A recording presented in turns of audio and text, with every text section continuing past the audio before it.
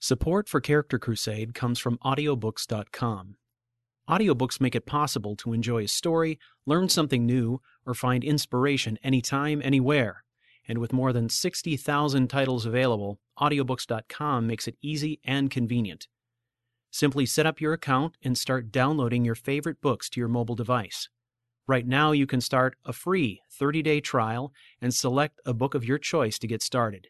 Go to book.charactercrusade.com and start listening today. We're also supported by you, the fans of Couch Warrior TV and Character Crusade. Whether contributing to our Patreon campaign or simply helping us spread the word, none of this would be possible without your support. Go to patreon.charactercrusade.com to learn about the benefits of supporting the Crusade with a recurring donation and help keep the Crusade rolling. Character Crusade is a proud member of the N4G TV and Maker Studios Partner Network. N4G TV partners have access to exclusive production assets that are second to none and maintain full creative control over their channels. Partner benefits include 24/7 customer support, SEO, a dedicated graphics team, a catalog of more than 400,000 licensed music and sound effects, and more.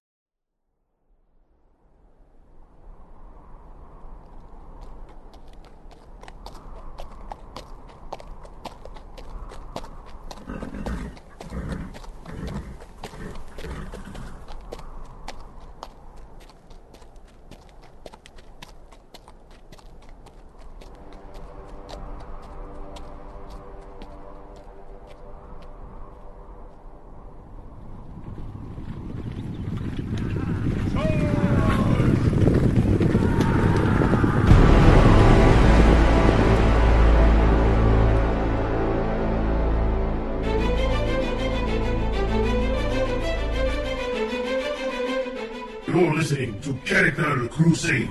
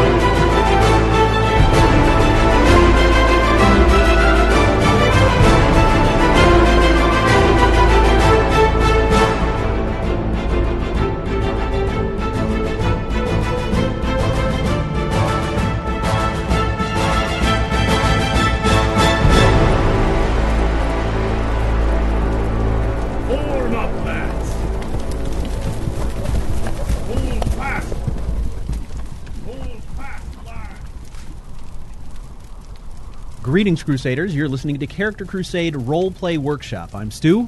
And I'm Joe. And I'm Matt. And we are all here together in the studio on microphones. Oh, my gosh. It's amazing. It is amazing, I can isn't see it? you this time. I know. It's incredible. It's incredible. Wow. You know, it's actually sort of creepy. Can we go back to how it was? I don't know. Pop filters all around. I think it's great. No. But I'm not sure if I can afford to send Matt back east. yeah, I know. It was so expensive the first time. Remember, Stu kept calling it a rendition. Oh, sorry. Well, the guys we paid... Well, anyways. And the next thing you know, you're going to tell him I was in New York. Oh, you screwed it up again. City or state? Yes. Whoa! Great thing is, get more specific. This thing, laptop, way easier to carry than the console. And we are going to enough. get into that because you remember in the last episode, Matt threw down the gauntlet. He said he was going to do some epic leveling. So we're going to get into that in our Character Craft segment. So I'm looking forward to hearing all about how much epic leveling you did, Matt. I'm interested to tell you, too, Stu. Are and you? Some of it might actually Are be you? true. You know, I knew it. I knew it. Hey, I'm at level 3 now. That's epic to me. That- I have actually, that tripled is epic. my leveling. Wow, that's pretty Actually, good it's more than productivity. that because I was started at a level 0. Yep. Right back in Golden Potatoes. Which isn't Now I'm at a possible in the level game, 3. but that's pretty amazing. You have to be born. I was born of pain and strife. Yes. And then I became the Naked Nord. The Naked Nord. Oh, my God. I think we can just leave that one there. Well, we're going to hear all the details, the gory details about that in our Character Craft segment. I'd like to start by just letting everybody know that Character Crusade Episode 7 marks the beginning of our bi-weekly podcast. Now, don't fret. Don't fret none, because even though we are going to be releasing this on a bi-weekly schedule now rather than a weekly schedule, we are going to be extending the size of this podcast by quite a bit, covering a lot more content. We're going to be probably going out to an hour and a half, 2 hours, and making sure that we're covering as much content as we had been previously. And I think it matters a lot for us because the fact that we're in the same room gives us a great advantage. We can see each other, we can talk more freely, and it really helps discussion. Yep. So I don't think that we would be playing to our strengths if we tried to rush episodes and cram them into an hour for the sake of making a weekly then it'll podcast, come out like right? the first part of the Star Wars trilogy, let's be fair. That's true. No, the first Star Wars were good. I meant episodes 1, 2, and 3, not episodes 4, 5, and 6. 1, 2, and... This is way too philosophical Are those for me. Which episodes are you talking Where about? baby Anakin decides that he's going to be a pod racer, I'm fairly sure. Oh, I That heard might that have they been were going to rushed make to some market. movies about those, but I don't think they ever did. Oh. You're probably Well. right. And maybe they were just drafts that made it out. They were leaked. I was wondering, what are midichlorians? Yeah, Lucas, what the hell are midichlorians? No one seems to know. I always thought that was the stuff that they put in a swimming pool.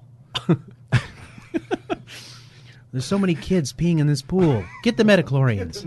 Get the midichlorians. Yes. God, somebody get the pool bot in here. Ugh. Anyway, yes. Yes. So, good news. Yes, we're going to be going to bi-weekly. That's okay. We're going to be extending the discussions. It'll let us dig into these topics a little bit deeper, which I think will be better for us, better for everybody concerned. A lot of the things that we're talking about, I think, are also the sorts of things that can't necessarily be rushed if you want to get good ideas. And it also gives us an opportunity every single episode to address your wonderful Crusader Mail. So we're going to be doing that this episode, and we're going to continue to do that going forward. But first, we're going to get into some thank yous in the Level Up segment. Stick around.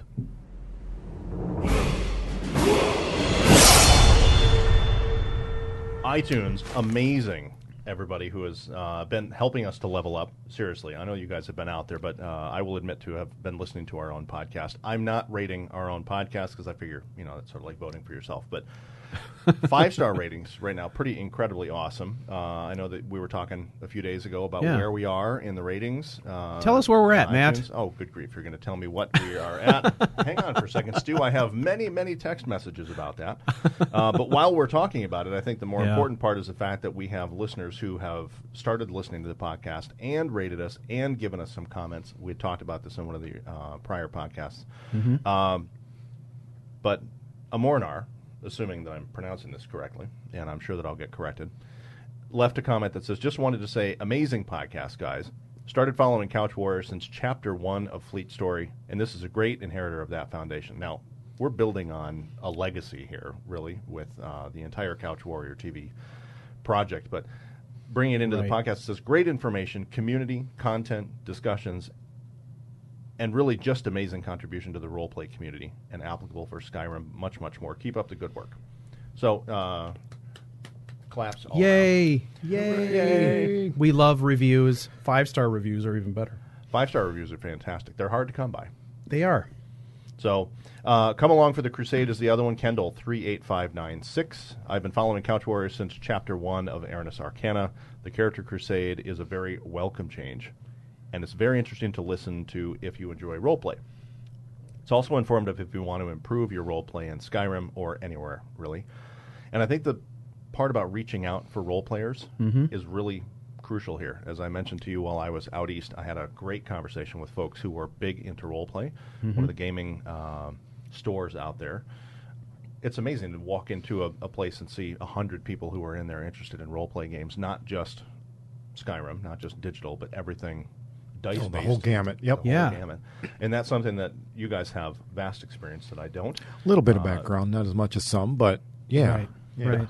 But talking about role play in the Skyrim approach, I think is very different because you're generally playing on your own. Well, yeah, Whereas you're in a trying to role-play environment, you're meld surrounded. that role play into, I don't know, static isn't the right word, but into a predefined set.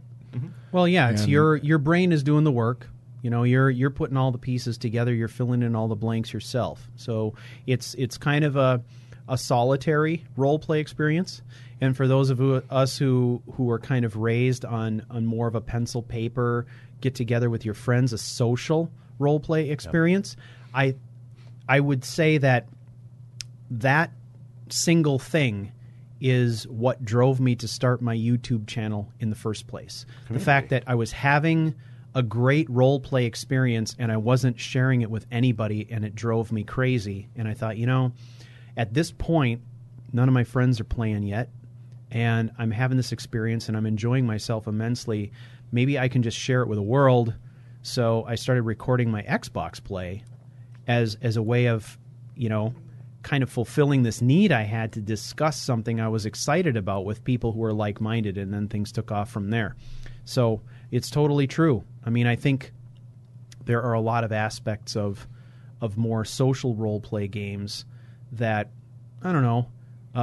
Do you think it translates here? Well, I think some of the techniques do, right? The Skyrim role-play experience is a solitary one, and I think that's why this channel, this podcast, this whole thing is important. People are looking for a community of people to share this experience with, because traditionally role-playing has been a social experience. Well, and I think other people are seeing that too. And you were asking a minute ago, I was talking about stats. Well, first of all, amazing that everybody has been so wonderful about going out and listening to it. Our download numbers are much larger than we had originally anticipated. And from a few days ago, ranked number 12 on new and noteworthy for games and hobbies on iTunes. Seriously, everybody who's listening to this podcast, please turn around and give yourself a huge pat on the back. Find someone that you want to share this with. We would love to have more people hear this. But for everybody who's listening to it right now, that's fantastic. Ranked number 7 in video games category. Yeah, I mean, that's pretty amazing. And I will say that over the last couple of weeks, we have had a spike as high as rank number 4. That's almost on the podium. On games and hobbies, which is pretty amazing when you consider that games and hobbies is a top-level category. We're not talking about a subcategory. This is the top-level category. So we definitely owe it to these loyal listeners/viewers. Yeah. Well, and we're really high in Skyrim, which is not much of a surprise, right? No. Well, all the more reason to, I think, dial it back and spend and do some quality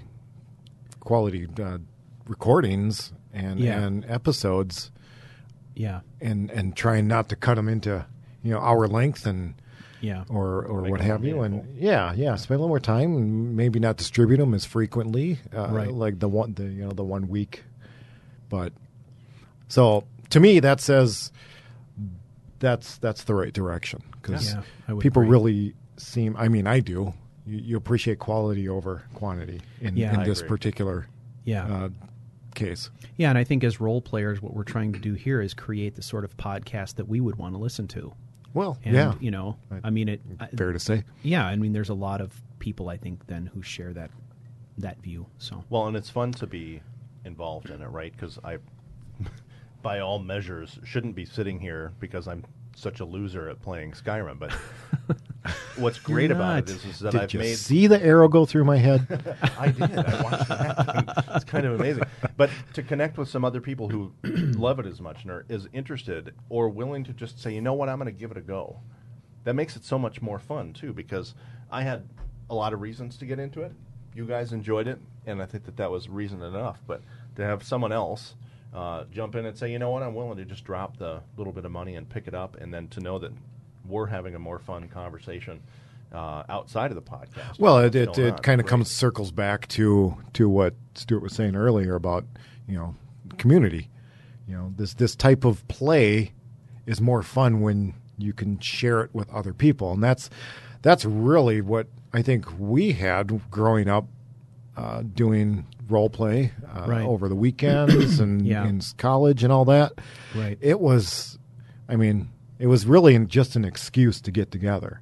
Yeah. And with these types of games, you can't do that as easily. So it's nice to be able to put this out and be part of it, so that we can not only share our experiences, but get the feedback on what's going on in your world, as on the other end of the spectrum listening. Absolutely. Well, and we get lots of questions coming in from the website, and we'll go back through. Yeah, keep it up. We like it. Yeah, It's fantastic to hear from everybody. Questions and thank yous and comments and ratings.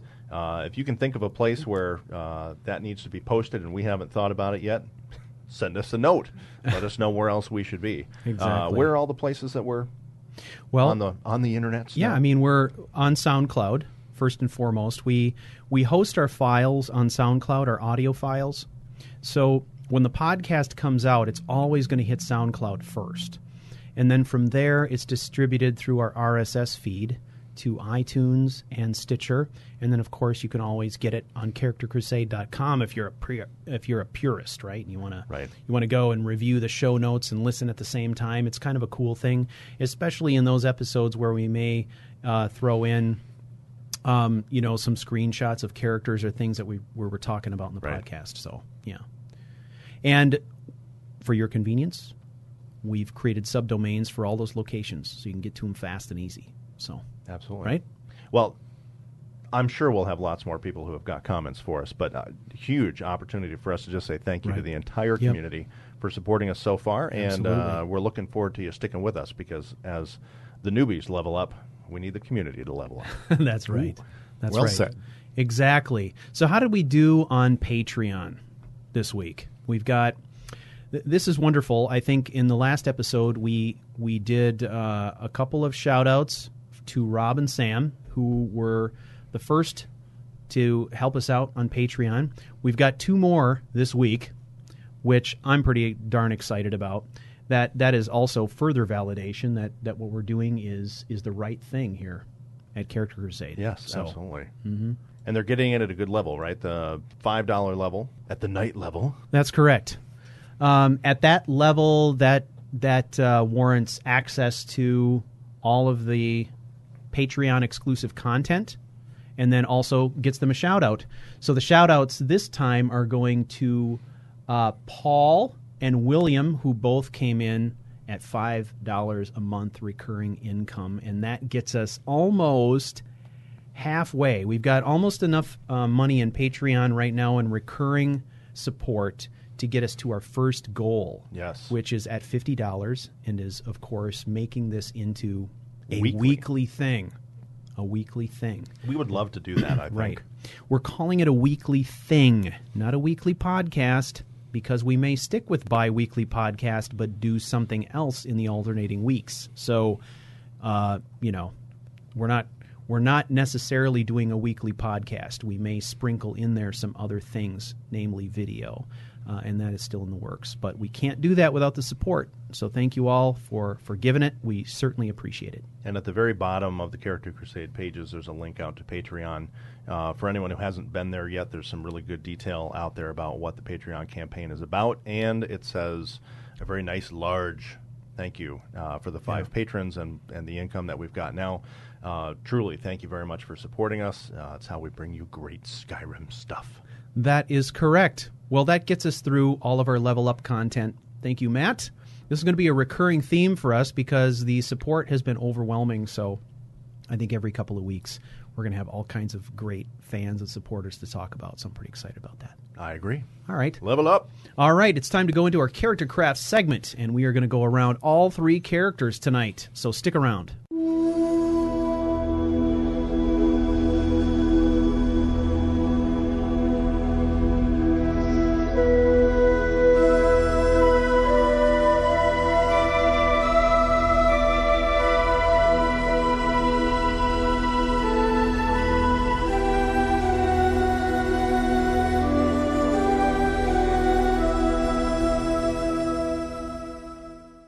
All right, well, let's just get into this. Let's talk about Einar Stegander.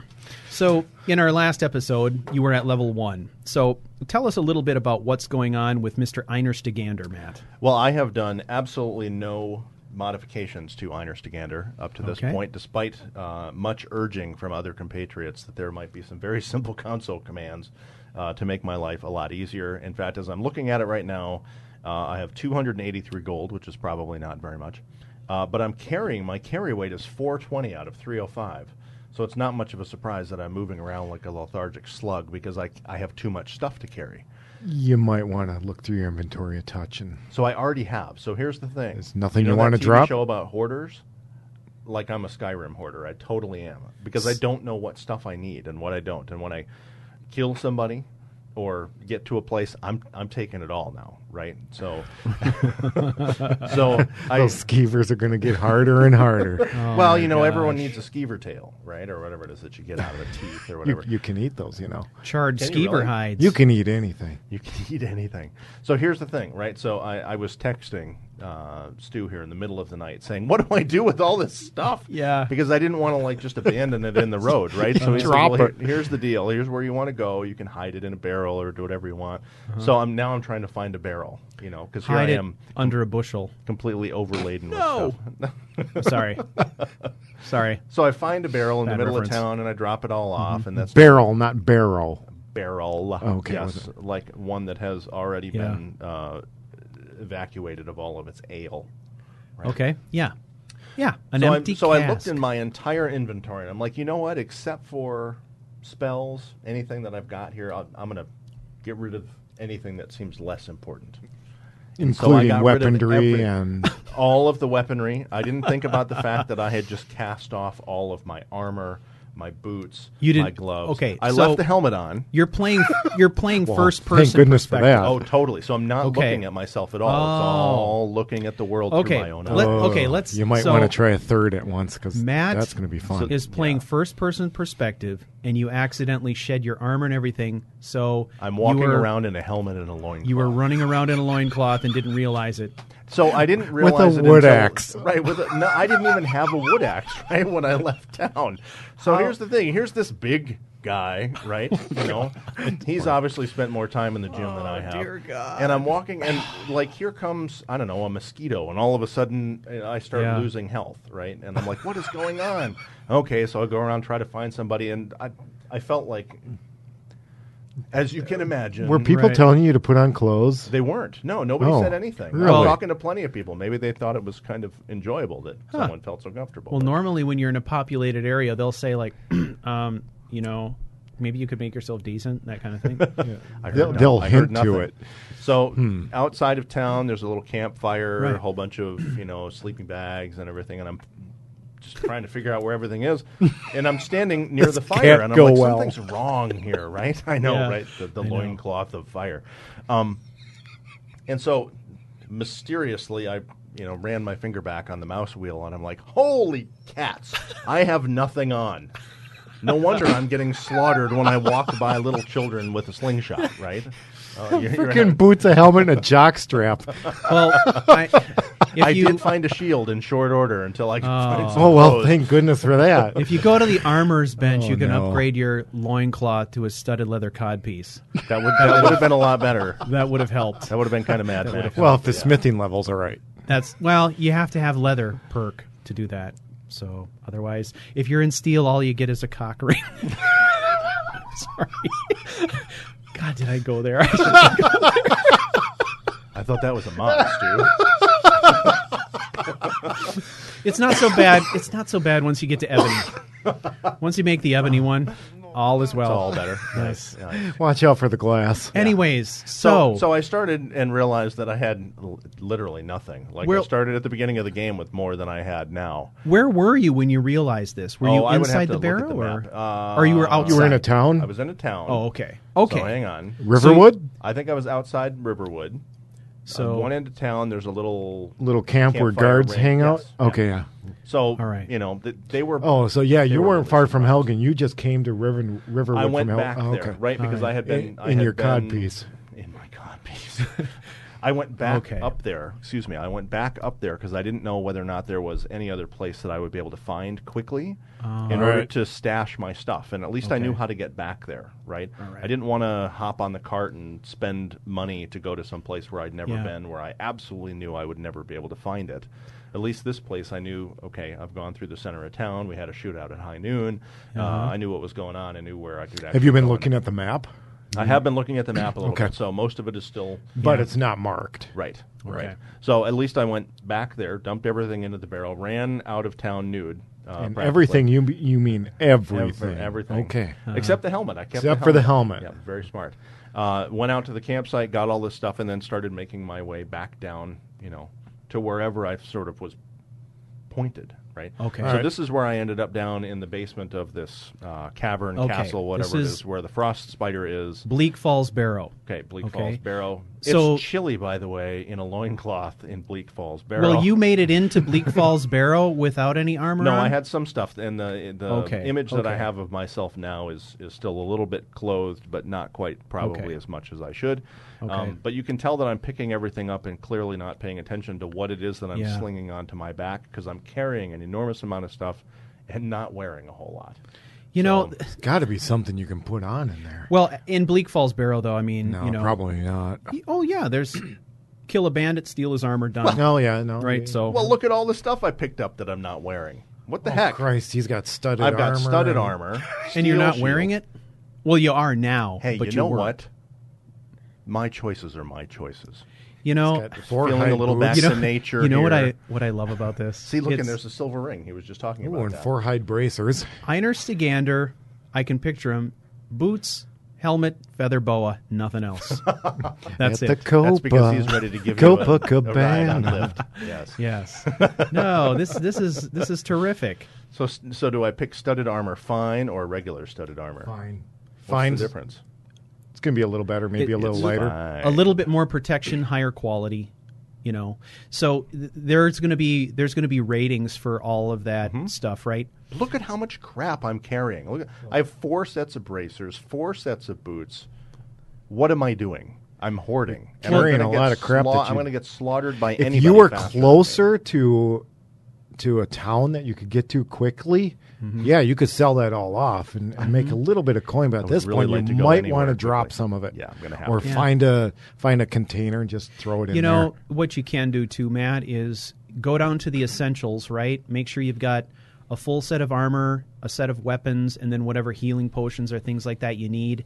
Ditch the rest, go through the barrow, and then, when you've got it cleared out, it's going to stay cleared for a while.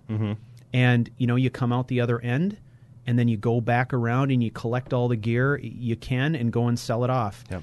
But what you need to do is each time you find a cuirass or something like that, compare it against what you're already wearing to see if the stats are better, and then just swap, and... Yeah, it'll tell you. I've spent a lot more time trying to read through those. Yeah. Right. It was like in the beginning when I'm setting up Einar Stegander as my first character. You can spend an awful lot of time reading about it. It took me like an hour and 15 minutes to set them up. But as I'm looking through all these, I'm like, okay, well, I looked at these other 14 weapons. Which one do I use? And then I want something that's fast, and I want something that's going to be easy to use. Kind of looking at what you're going on there, you look like you had a sword and a mace and an axe. I got lots of stuff. Axe is going to swing faster than a mace, and a sword is going to swing faster than an axe. Yeah. So if you're looking for speed, go for the smaller, the bladed, the swords or the daggers. Daggers aren't going to do as much damage. So like the steel war axe. Steel war axe is going to do decent damage. It's not going to be as quick as the sword, but it's going to be faster to swing than the mace. Okay. Yep. Mace will be a nice damage dealer for you, but just a slower swing. That's all. Yeah, pretty much. There's a trade-off. I mean, more damage for less speed. So. Yep. Same with the two-handed weapons. They swing slow, but if they hit, look out. I think what you've achieved, Matt, does qualify as epic leveling since our last discussion. Honestly, because the learning curve at the beginning of Skyrim can be rather steep, but once you start to understand the details in how things fit together, then it becomes way easier. And what you're contending with is you're so busy trying to figure out the game rules, how everything works, and what your options are. Right. That role play is virtually impossible to achieve. Just trying to figure out what I'm supposed to do, where I'm supposed to go. I know. Generic game mechanics, right? Very few people make a first character that's not a throwaway character. That's how I felt about mine. The first character I made, I had no idea what I was doing, and I floundered around and stuff like that. And eventually I'm like, you know what? This has been a great learning experience. I've figured out how things work. Now I'm going to go back, and I'm going to create a new one, understanding what I need to do this time around. And, so I think it's great. Keep your original character as a sort of a reference. I think I'm already thinking about creating a new character. Mm-hmm. But, again, we were chatting a few episodes ago. Is your character more like you? Is it completely opposite of you? I just said I want the guy that looks really awesome. I think that's He's an gonna be interesting huge, question, actually. right? Uh-huh. It's more of a psychological or analytical. It is. So I'm completely compensating by having this enormous, hulking, muscular Nord dude because here. you're so tiny. Yeah, that's exactly it. I feel so. I don't know anyone who'd describe you that way, but okay, all right. Mountain of a man, right? But no, I get you. I think I know where you're going. So, but again, about game mechanics, understanding about swing speed, about what it is that you got. I honestly didn't know when you stop to trade weapons. Does the world stop around you as you pick a new weapon? I was concerned that I was going to continue getting hacked on because all the other FPS games that we were playing, you immediately press a key and you've changed weapons. I've mapped nothing on my keyboard here, so I've got no advantage there. So when I want to change something, let's go into the map, let's go into the items, let's go into weapons. Yeah, pretty much when you get into a menu screen, everything around you pauses. And I think there are mods that will prevent that. Mm-hmm. There's a nice little grace period, though, there, which is ideal for personally, when you're starting out. I'm not good enough at swapping things out fast enough, and I don't hotkey a lot of stuff either. So I do use my quick menu a lot. I do for some, but not as extensively as others, such as yourself. Yeah, haven't maybe gone. Lesson for another time. You can tell me about the quick menu. Yeah, well, it's. I don't know. I like it. Usually, I keep it simple though. I don't map a lot. I will usually map 3 or 4 weapons, depending on the character. Okay. Maybe 1 or 2 spells or a lantern. I'll usually, hotkey my lantern or a light spell because it's something I would use a lot. Or healing. Yep. And then the top end of my number keys, usually 8, 9, and 0, I will leave for something like convenient horses. Oh. And for that, I'm usually mapping 1 to say horse follow me or don't follow me, 1 to open my horse's inventory, and then sometimes for a fast dismount or something like that in combat situations. But how do you tie up your horse when you get somewhere? You don't. It's smart though. You've trained it well. No, I haven't. Because the first horse that I got ran off at breakneck speed, probably because I had been riding him with a loincloth. So did you steal it? I did. Yeah, well, that's why it went. It went back to its original owner. That makes me sad. I thought that maybe he would have, If you come up to a horse like anything and it doesn't say steal, then you can acquire it. Okay. If it says steal, then you're out of luck. It wants to go home. It's gonna go back to. It's gonna return to its origins when you get off of it. Yeah, sure. You'll get a horse, but you'll also get a bounty, and then you get that too. It won't wait. Does the bounty stay forever? By the way, no. The bounty. Well, it depends. Or does it wear out? No, it stays until... It stays, but you have an option, right? You can do time or you can pay it off or whatever. You'll eventually get to a point where a guard will confront you and he'll say, hey, man, you need to do something about this. And you can choose what you want to do. You can either resolve it or you can make it worse. So depending on your style. So level 3. How do you feel about it so far? I mean, what's your overall impression of the game in terms of just enjoyment? I think, honestly, it's really a lot of fun. I can totally lose a lot of time. I'm not going to go into the stats menu and show how long I've been playing because I've died a lot, right? So it's a huge time suck. Mm-hmm. But after everyone else in my house has gone to bed and I can just put on the big headphones and just play, it's really a lot of fun because even if you die... I've set my save points to be relatively close together now because then at least I don't have to go back and redo 45 minutes worth of work. I've enjoyed figuring out the weapons. I've enjoyed figuring out what I can and can't take without getting in a huge amount of trouble. Yeah. I love the fact that you can explore lots of places that don't look like you can really Yeah. go there. You had mentioned, I think, in podcast number 1 about the fact that what was epic to you was that, that mountain over there, you can go Yeah. there, right? Yeah. You can. Well, you can, but if you are carrying 450 You can't go out there of very 300, quickly, you go there no. very slowly, right? It's like wearing a land anchor and I hear that. trying to figure out what I can get rid of because I don't really know what's important yet because I don't know what's just outside the door or just inside that door. Yeah. But in where I am now, it's just one of those first puzzles. I felt like I was Yeah. playing Myst, right? Had Oh, to figure yeah. out the Oh, puzzle, Myst. and then I it like opens up Myst. the gate, and then you get inside. And I Uh-huh. thought that was a lot more fun. I didn't realize that there were going to be little puzzles like that. Yeah, I- there's little logic puzzles kind of strewn throughout the game. Mm-hmm. I may have realized I was having some trouble, so maybe we throw some logic at it and he'll do well. Maybe Yeah. he'll start thinking about his, attire for one. Right. They're not particularly challenging. No, But they're I- not over the top. No, No, That's but not if you're the used to point. just walking into a place and, whacking things with blunt objects, then when you realize that you actually have to figure out how to get through the door. See, look at this. It looks pretty cool, right? Well, he looks a lot better now that he's clothed. Yeah. Right.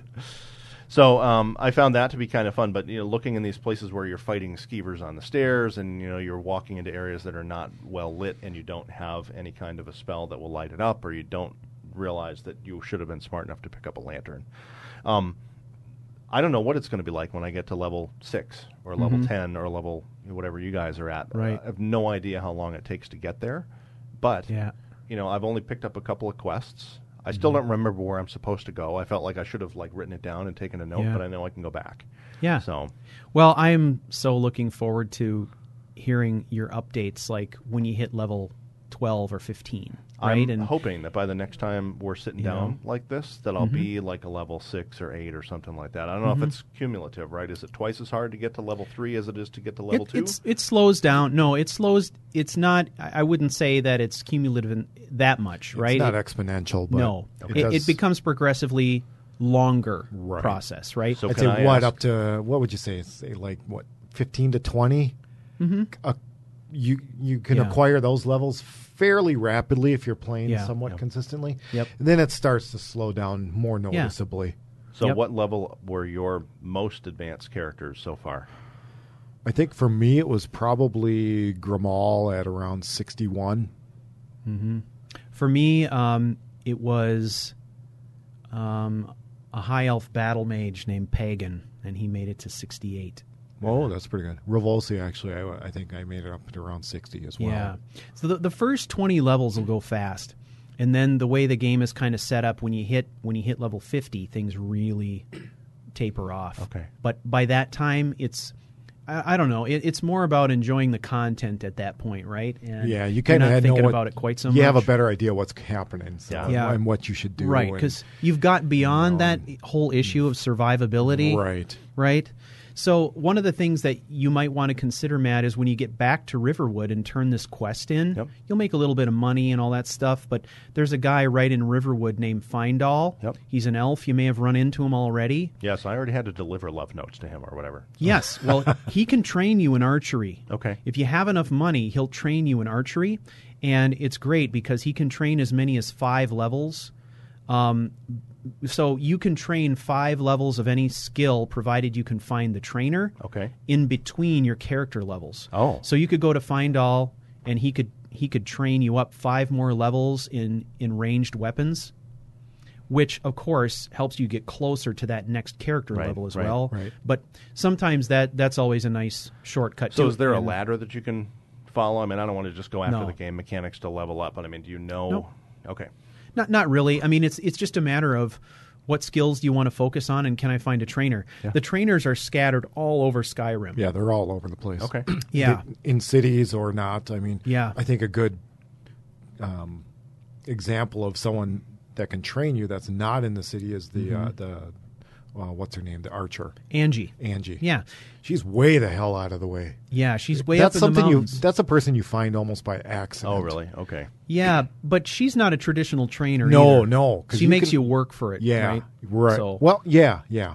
Yep. So, but if you go and visit Angie, you can Yeah, get you can get a lot more yeah, than just you can get 7 levels out of her right. easy, because she'll train you, and then there's also, in her hut, there's also a skill book, an archery skill book. If you haven't read it already, that'll get you another level right there. And I want to say the maximum you can get by visiting her is 7 levels. So do you level up when you're doing things like reading the entire text, or by picking it up? By picking it up and opening it. That's all you for gotta books, do. it's just opening it. Because I've been trying to figure out how much of the content of the books that I'm reading do I need to internalize.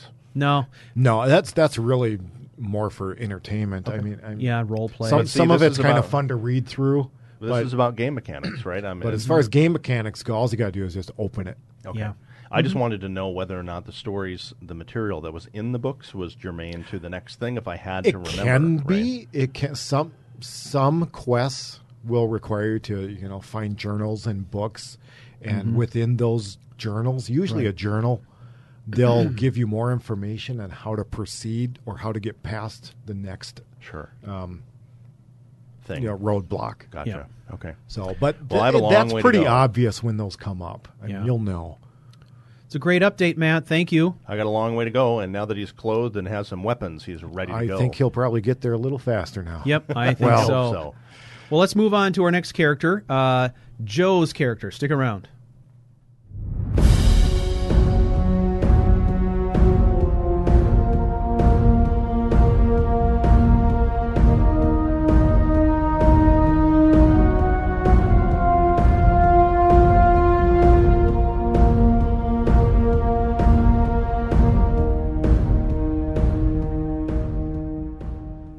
Okay, Joe, tonight we're going to talk about a new character you've created. Is that correct? Yeah, I think so. I haven't had a chance to play Hinto as much as I'd like, so I don't really have any new updates for him, but I have been putting together a new concept for a darker character. Okay. It's a female character. I've never done a female character in Skyrim yet, okay. So that new experience. New experience. I mean, mechanically, it doesn't matter, but right. Play-wise, it should be kind of fun. Well, you and I had a conversation over the weekend where you were thinking about trying to create a character who is really dark, and we had talked a little bit about maybe some of the things you were thinking of. So I'm curious to see sort of the direction you're going to go. Yeah. So this the original what I was thinking was kind of this dark paladin, kind of a fallen paladin, if you will. So that's kind of where I started with, and the way it's kind of playing out so far, she is level 1, a Dunmer. I'm a higher level than you. You are higher level. You are. She's a Dunmer named Inaroth, excuse me. Okay. Dunmer names are a little bit tongue-twisty, I think, sometimes. They can be. So naturally, that's why you would choose it, right? Anyway, so she is born in Windhelm from immigrant parents. So she was born in Windhelm, although her parents came from the Morrowind, Solstheim, that whole Dunmer area. Gotcha. So that's where she was born at, and she kind of has that creepy child. There's just something not the same about her as the rest of the kids. Okay. She's a dark character, and I wanted to go dark because it seems like every time I try to start out with this, this strapping character with angst, and he always finds to have this noble cause comes up and takes him over. So I'm like, I just want to play something. So something dark. It's start dark and stay dark. Start dark, stay dark. Yeah, we had this great conversation about how do you do that, right? Because a lot of times nobility seems to kind of creep up and it just and messes how do you up set the all whole that thing. aside, right? Yeah. I will admit it when I'm playing. I don't know. I have to step out of my own brain to think about how would I do stuff that I wouldn't normally do in my regular life. Right now, it's okay for me to steal all that stuff. Yep, it's seriously challenging right. to play a purely evil character who also has humanity is extremely difficult, because I think a lot of us, our first reaction would be to say, yeah, I can play an evil character, but then we'd play them like they were the Terminator. Right, just robotic. Yeah, just robotic, completely devoid of personality, infallibility, and all these things that make a person an individual. So. Right. So I think with her, I'm going to go down the path of Mehrunes Dagon. Okay. And so really she's, nice, wholesome yeah, path. Yeah, of course. Absolutely. Right. So going to keep her true. But right now, so she's had kind of this as far as backstory goes, and I don't have it detailed. it detailed out, but I did write down some bullet points. I sent them earlier, but I don't have them in front of me. But what I can say right now is that she was born Windhelm in the slum district. Yep. As most Dunmers live in that particular city, and her mother died in childbirth. Okay. So she was raised by her father for about 3 years when he was murdered in a hate crime on the docks. Things just keep getting better. So now she is an orphan who is being raised by her aunt and uncle who also immigrated with her parents. Okay. So up until about age 7, so we're kind of fast tracking to age 7 here. Okay. Her aunt has begun to teach her some things about alchemy and trying to give her some skills. Right. And she sees the potential to harm people with all these alchemy skills. Okay. Her aunt's not Look at thinking the a whole hope in lot his about eyes. that. So her aunt stops teaching her. Her aunt refuses to teach her anymore because she doesn't. She sees where this little girl's going, and she doesn't want to be the one to cause it. Okay.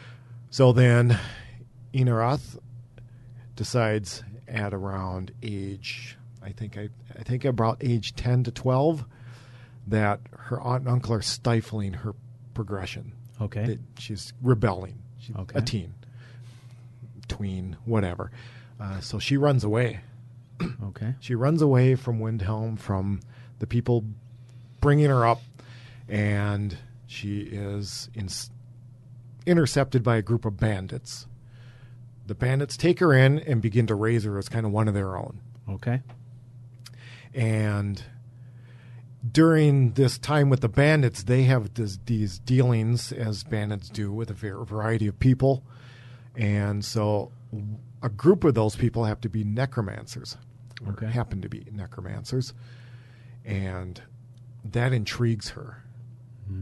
So she starts thinking more about the necromancers. And as she's with these bandits, she's kind of learning a little bit more about, she runs into different cultures and different things. And she decides that she's going to run away from them. And she's going to go find these necromancers. Okay. Because she can relate. So that brings us to about age 15. She runs away from the bandits. Okay.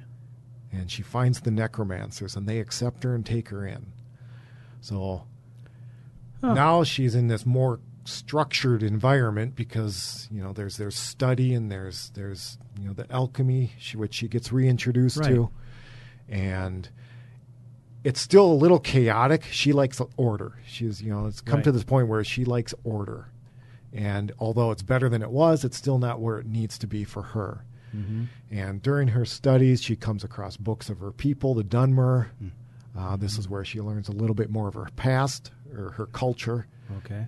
This is where she learns of Mehrunes Dagon, and she really migrates and that hits a chord with her. Sure. So this is where she picks up her Mehrunes Dagon vibe. So you've put a fair amount of thought into just kind of the progression with this character. Yeah, because I want to set up her mental state when I start the there's a lot game. of psyche in Yeah. this one. Yes.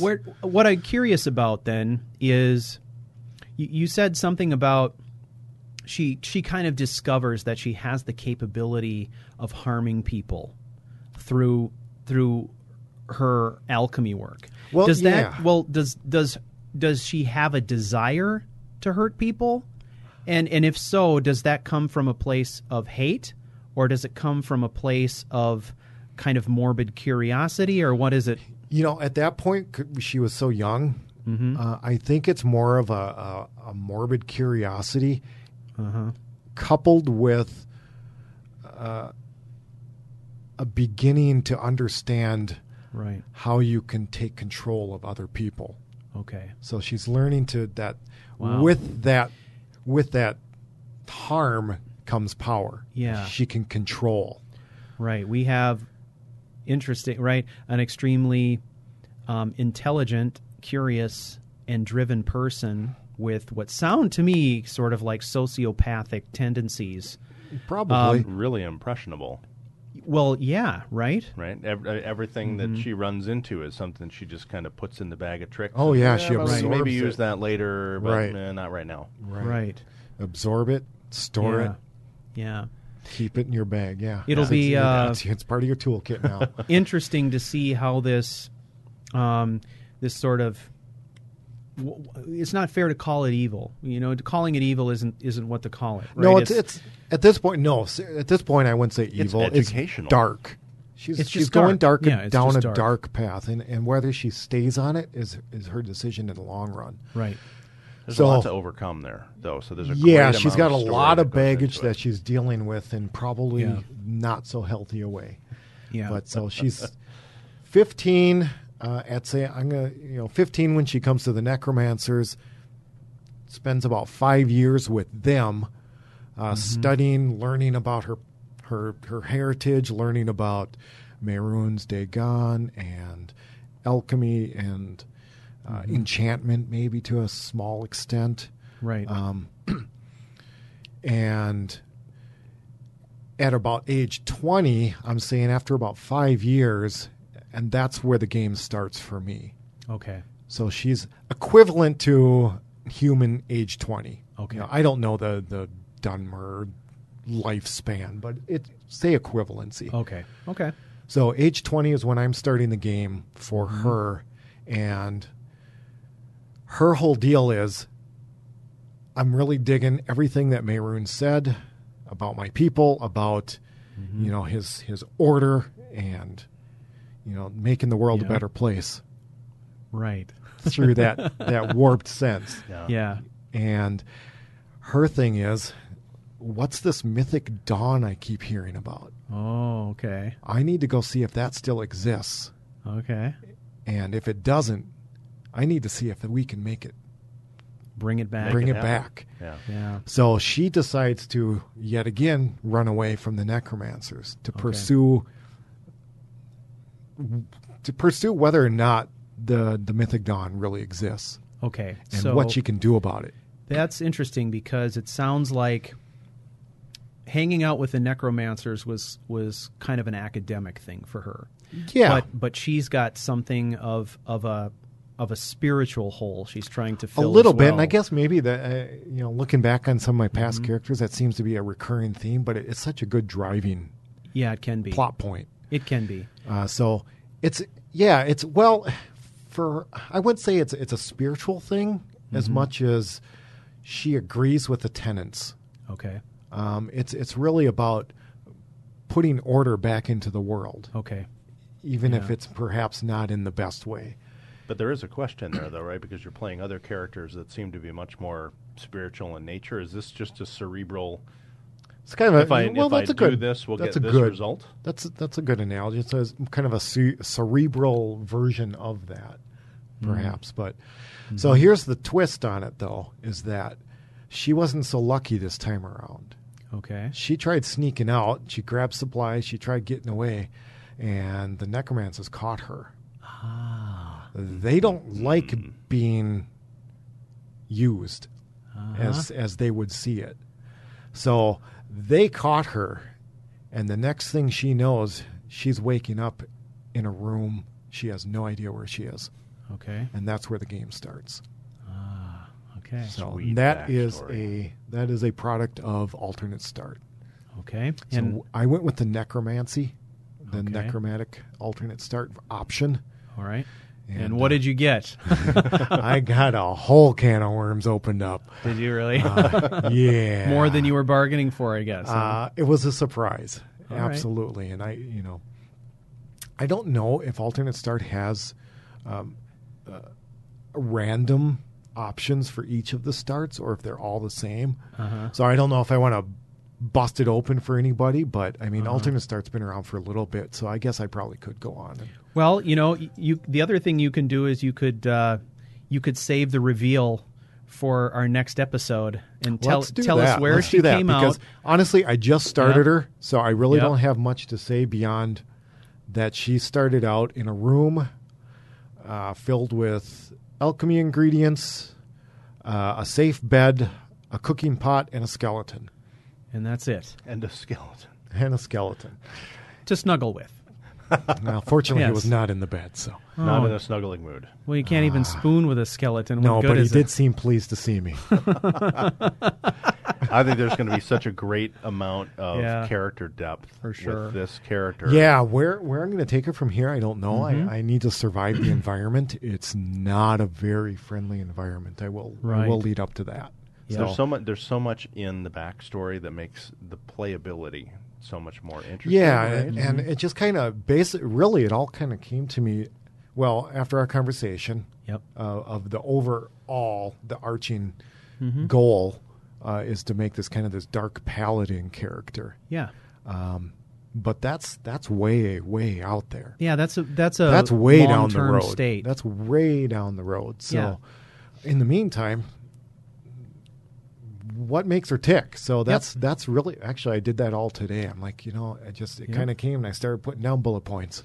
Well, this is what the biography is all about. We talked about biography a little bit, obviously, already, but we said we were going to come back to it a lot. And really what the biography is supposed to be about is we're not telling the narrative of what has happened to our character up to the point where the game of Skyrim starts. What we're doing is trying to lay down the groundwork that's going to help us understand who they are as a person, because we need that basic understanding of who they are as a person to get a sense when we're role-playing this character in Skyrim, how they're going to react to different situations. Because Well, why do they make the decisions they do? Yes, in the grand epic of this character's entire story, if they were going to write a novel about your character, they wouldn't write about the biography. The important stuff about what happens to the character would be the stuff that's happening in Skyrim. The stuff in Skyrim is we've talked about it before, is that crucible that makes the character into the amazing thing that they turn into, for good or bad. Right. Yep. So, and the bio really just sets up your start. Yeah, exactly. And it's all about the playthrough and what happens next. Right. I think what you've done is absolutely perfect. You've hit on certain points, right? We've got a little set of milestones. Yeah, some highlights that would have had an impact. Yeah, absolutely. Well, I think that's terrific. I'm excited to hear about where she goes. And I'm also excited to hear about your experiences playing your first female character and how that works out for you. So. Yeah. And I will also, just as an add-on, currently, given her background, and these are goals that may change, but right now, at the start of the game, she has 2 goals: to either discover and or revive the Mythic Dawn, and to bring Ulfric to his knees. Wow. And crush him. Yeah. Well, send him to oblivion. That hatred of Ulfric obviously coming from what happened to her parents, right? Correct. So, yeah. And whether or not that comes to fruition, I will find out. Well, a really scary person with a vendetta. I love it. And perfect. And just for maybe some notes for Matt's sake and anyone else that's new, Windhelm is the city that is ruled by Ulfric Stormcloak. If you took the vanilla, which you did, the start in Helgen, Ulfric is one of the riders with you. Okay. He turns out that he is the Jarl of Windhelm and the leader of the Stormcloak Rebellion. Yeah. So, unfortunately, in his city, whether you agree with his politics, the Dunmer, along with the Argonians and pretty much anyone that's not Nord, are treated really as second-class citizens. And there's a small set or sect within the city where you'll find most of the Dunmer people, and they're all kind of downtrodden. It's basically a slum, a little ghetto. Okay. So that's just kind of some to fill in some of the blanks that as I was going through my story, my backstory, that might not have made a lot of sense for you. Yeah. I appreciate it. Really do. Well, sounds good. We'll touch base again in the next episode and find out where she's at. Thanks, Joe. Yeah. Thanks, Joe. All right. We are going to go over my characters next, so stick around.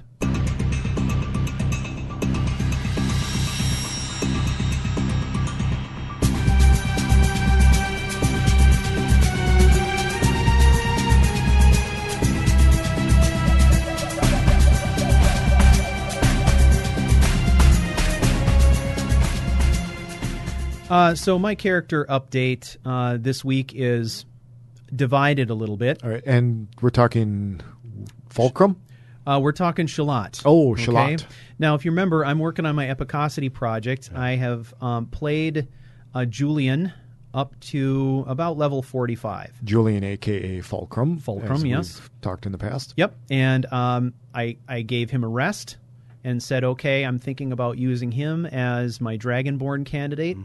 Now it's time to go and put together my Harbinger character, and for that, I created the Redguard Shalot. We talked about him, I think, in the last episode. Yep. Correct. So here's the thing. With Shalot, I've been having so much fun just kind of being a swordsman and, being a part of this sort of Imperial army that I've created. Yeah, now, so give us a quick refresher. He's just kind of a straight-up fighter. Yes, he is. Okay. He's a warrior focusing on two-handed, and he came in through alternate start as part of the Imperial army. So last time around, we talked about this whole thing about his whole crucible being losing the men that he was commanding, right? And what did he do? And when we left off, he had gone back to Whiterun, and the idea was that he was going to start in Whiterun to figure out what to do about his commission. And the way that I'm thinking about this is that he's a bit of a special case in that not only is he's an officer, but he's been sort of given the leeway to be a bit of a free agent. He has the authority to bring on his own soldiers and so forth. And his objective, the objective given to him by his commanders, was you're going to go into this area that's neutral territory in the Civil War. Right. It's this area that's around Whiterun. This is the part of Skyrim that's still undecided. And your objective is to spread goodwill among the citizens, to make political connections, and to do everything that you can to ingratiate yourself to the citizens, right? So to him, that means taking care of the bandit menace, and he can't take care of the bandit menace without first setting up some kind of base to operate from and recruit new soldiers and all this kind of stuff. Sure. So, what area, if I can ask? Well, it's kind of interesting because, first of all,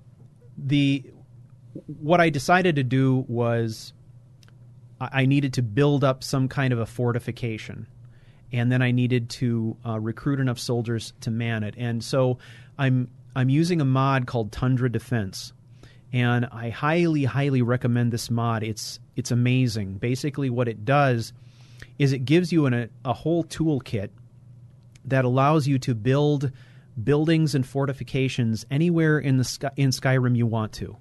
You can literally find any plot of land anywhere and start building on it.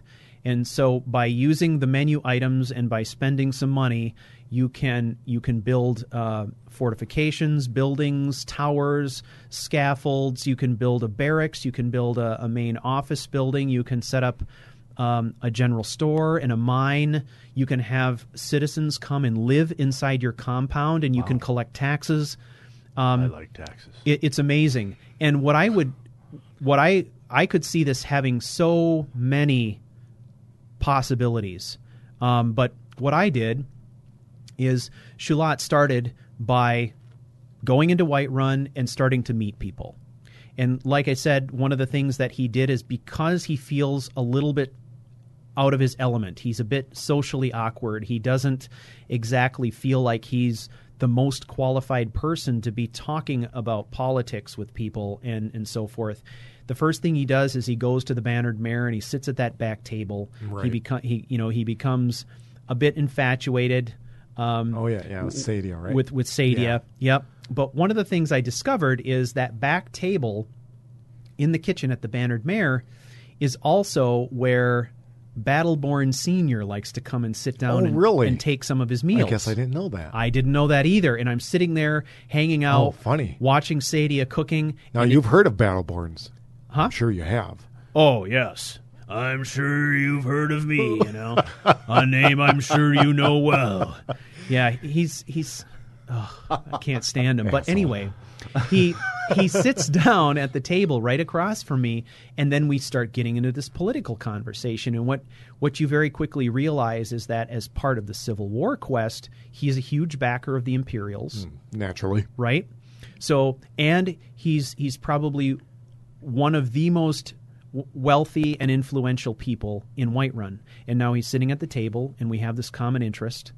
And it happened by accident, right?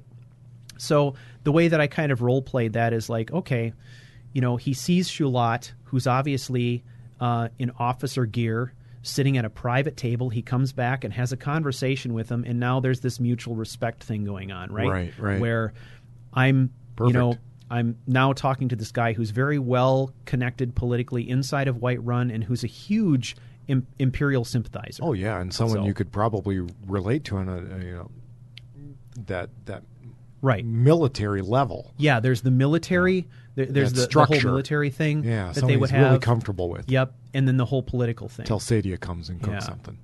Until Sadia comes and cooks something, and then I check her out. But Battleborn, quiet. Yeah, shut up. I'm trying to watch this. Look at she's stirring. She's stirring. Like it's important. Stirring the soup. That's amazing. Pretend I'm interesting. Yeah, I know, right?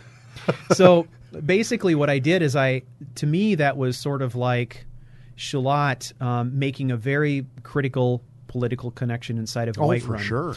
And then that makes complete sense. Immediately after that happened, I used amazing follower tweaks and I went and recruited Battleborn Senior's son. Oh, nice and move. made him into a follower, and then I put him in I put him in all Imperial officers' garb, and I basically made him an officer.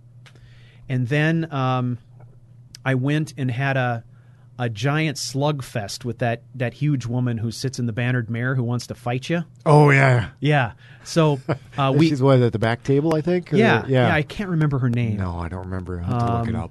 Yeah, but we'll put it in. Yeah, I got into a fist fight with her, and then after I beat her up, she said, "Okay, I could follow you." So I brought her on as a follower and made her also into an officer.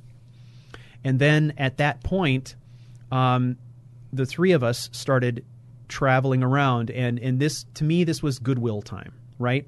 I've got a couple of, high quality people with me. By this point, I had scrounged up enough money to purchase a horse. I had outfitted the two of them in Imperial gear, so we went riding up to Valtheim Towers. We cleared it out. Right. That's the Imperial Army going and taking care of the citizens, rooting out the bandits. We cleared out Riverwatch, that bandit camp across the river there. We cleared that out. We went up to Helgen, cleared all the bandits out of Helgen, cleared all the bandits all the way up and down there, right? And so, to me, that was us doing our thing, right? And it was creating that goodwill. It's a visible show. Yeah, exactly. And then the other thing I did, of course, along the way, is I confiscated absolutely, every item, every stitch of armor, every weapon I could find. We loaded down the horses, and then we went around, to Halted Stream Camp. We took out the smugglers that are hanging out all over the place around there. Right. Cleared them all out, and then I took all of that loot back to Whiterun. I converted it all to materials and cash, and then I used that money to start building our compound, the Imperial compound. With the compound, was it Tundra Defense? Is that what you said? Tundra Defense, yes. Okay, so I know in the past you've also used a mod called Guild Starter. Yeah. Do you think you would need that if you have this mod? Oh, yeah. In fact, I'm using both. Okay. So here's the way that this works. Tundra Defense gives you all of these tools, and I went online and I watched a couple of videos on people building things. And a lot of people who use Tundra Defense are using it in in the same way that a lot of people have used game modes in other games, where you can create small fortifications and then you can fight wave after wave of enemies. Okay. That's kind of like a horde type. Right. Okay. That's sort of what Tundra Defense is designed to do. Sure. So what you can do is you can set up enemies to spawn whenever you want, and then you can defend your fortress. There you go, Matt. Yeah. Enemies whenever you want. I love the idea of more enemies. Exactly. Wait a minute, what? What? But the way that this plays out is I looked at a lot of these videos. So people who are using Tundra Defense for that purpose tend to find big, flat, open spots, and they'll build a wall, and then it's about, defending that location. What I decided I wanted to do was I wanted to take a little bit different approach, and I wanted to use the tools available in Tundra Defense to really try to build in a unique location where the land formations were favoring me. What area did you choose? So I chose a spot. There's an outcrop of rock. I want to say it's so. If we just imagine a map, right, where Whiterun is sitting, there's a chain of mountains to the north of Whiterun. So, you're heading north, and you'd pass Silent Moon's camp. Yep. And it would take you up through this valley, like through Yep. Labyrinthian and all that stuff. Well, when you get to, imagine going to Silent Moon's camp, but instead of going up through the valley, you take a hard left. And you head down along the mountain chain. Oh, okay. Okay? So you head down along the mountain chain. You'll eventually come to a small kind of a pond, and then there's this big outcrop of rock, a big point of rock that sticks up out of the ground, out of the hillside quite a ways, and it's a fairly high location. And when you stand on top of that outcropping of rock, from there you can see Silent Moon's camp, you can see Fort Greywatch, you can see the Western Watchtower. Oh, nice location. And you can see Whiterun from there. It sounds like it wouldn't be that far from I don't remember that graveyard. Yes, you know where it is. Where the Headless Horseman goes to. Yeah, go to Dustman's Cairn. Go to Dustman's okay. Cairn. It's right by Dustman's Cairn. So what I did is I wanted to try and challenge myself to take a unique land formation that was naturally defensible and try to use Tundra Defense to build a really sort of cool and realistic fortification around it. So, and here we now have some of Stuart's interest in battle tactics from people such as Hannibal, I believe. Oh, I loved Hannibal. Yeah, coming into the game of Skyrim. Oh my gosh, nice. Yeah, use your surroundings. I know. When I was in junior high school, I found a book. It was historical fiction on Hannibal. And that guy was a genius. I read it 5 or 6 times over. It's just incredible. So anyway, I got this set up, right? So I used all the parts I could and kind of just kept adding on to it as I went. And I built this really nice wooden palisade with a huge gate and all kinds of defense towers. And then I built a barracks and an office space and all this stuff where it was kind of a command center. Nice. And then from that location, I could use funds to bring on soldiers. Right. Okay. So in Tundra Defense, when you bring on soldiers, you can bring them on as stationary guards, as perimeter patrol, or interior patrol. This sounds like a really nice mod. Oh, it's so cool. It's so cool. So what I did is I brought in a bunch of stationary guards, and I placed them, on the outcrop of rock. I've built 2 or 3 sizable watchtowers that I've got completely manned, and then I've got a patrol of 4 or 5 soldiers that are constantly doing a circuit inside the walls. Nice. Then outside the walls, I've set up a perimeter, and what you do is you put down markers like compass points, 1, 2, 3, 4, in the pattern that you want them to march, and they'll march from marker to marker to marker. Nice. And they'll do a circuit, right? That's fantastic. So then I've got exterior patrol. So the cool thing about this then is there's a neat option where you can upgrade your armory. And what it allows you to do is you can go around and individually change the gear of each soldier, or you can upgrade the armory further, and it gives you a chest, and you just drop the gear into the chest, and then all your soldiers take on that gear, whatever you put in, right? Very nice. So I outfitted every soldier in heavy Imperial armor, all the same, all matching bows and stuff. Perfect. And they all have the standard medium helmet on, but my followers have the officer's helmet on. Oh, cool. And then Shulat wears the full-faced helm with the comb on top. Oh, nice. And so now I've got my full army, right? And so then what I did is I took Great use of the mod. I know, right? Great use. Uh-huh. So then I took Soku's guild starter, and I dropped my marker right inside the walls, and then I started recruiting people to the guild marker. And then when they came to the guild marker, I individually outfitted them as scouts. So Very cool. Set them up in kind of a lighter type of an armor. Right, or mobile. More mobile armor, kind of like rangers and scouts. And so they're the ones who are going out on missions, and they're going on goodwill missions, and they're bringing back treasure. Oh, and yeah, doing all these things, perfect. Right? Yeah. So that's kind of how I put things together. Cool. And then my followers, through amazing follower tweaks, I've got them all on horses. So all of my immediate followers serve as cavalry. And then what I did is once I got that set up, man, I started hitting the raids, and the bandits came, and it was raid after raid after raid. The hillside would be on fire, battle going on everywhere. It was nice. It was really amazing. Cool. And I set up outposts along the road leading to Dustman's Cairn, so that I have some barricades set up down there, and I have sentries that are kind of manning a point down there, like a checkpoint. So they're checking people as they come up the road. Cool. And it's been really amazing. Now the issue I'm having at this point is if Shulat is the character who is going to be my Harbinger candidate.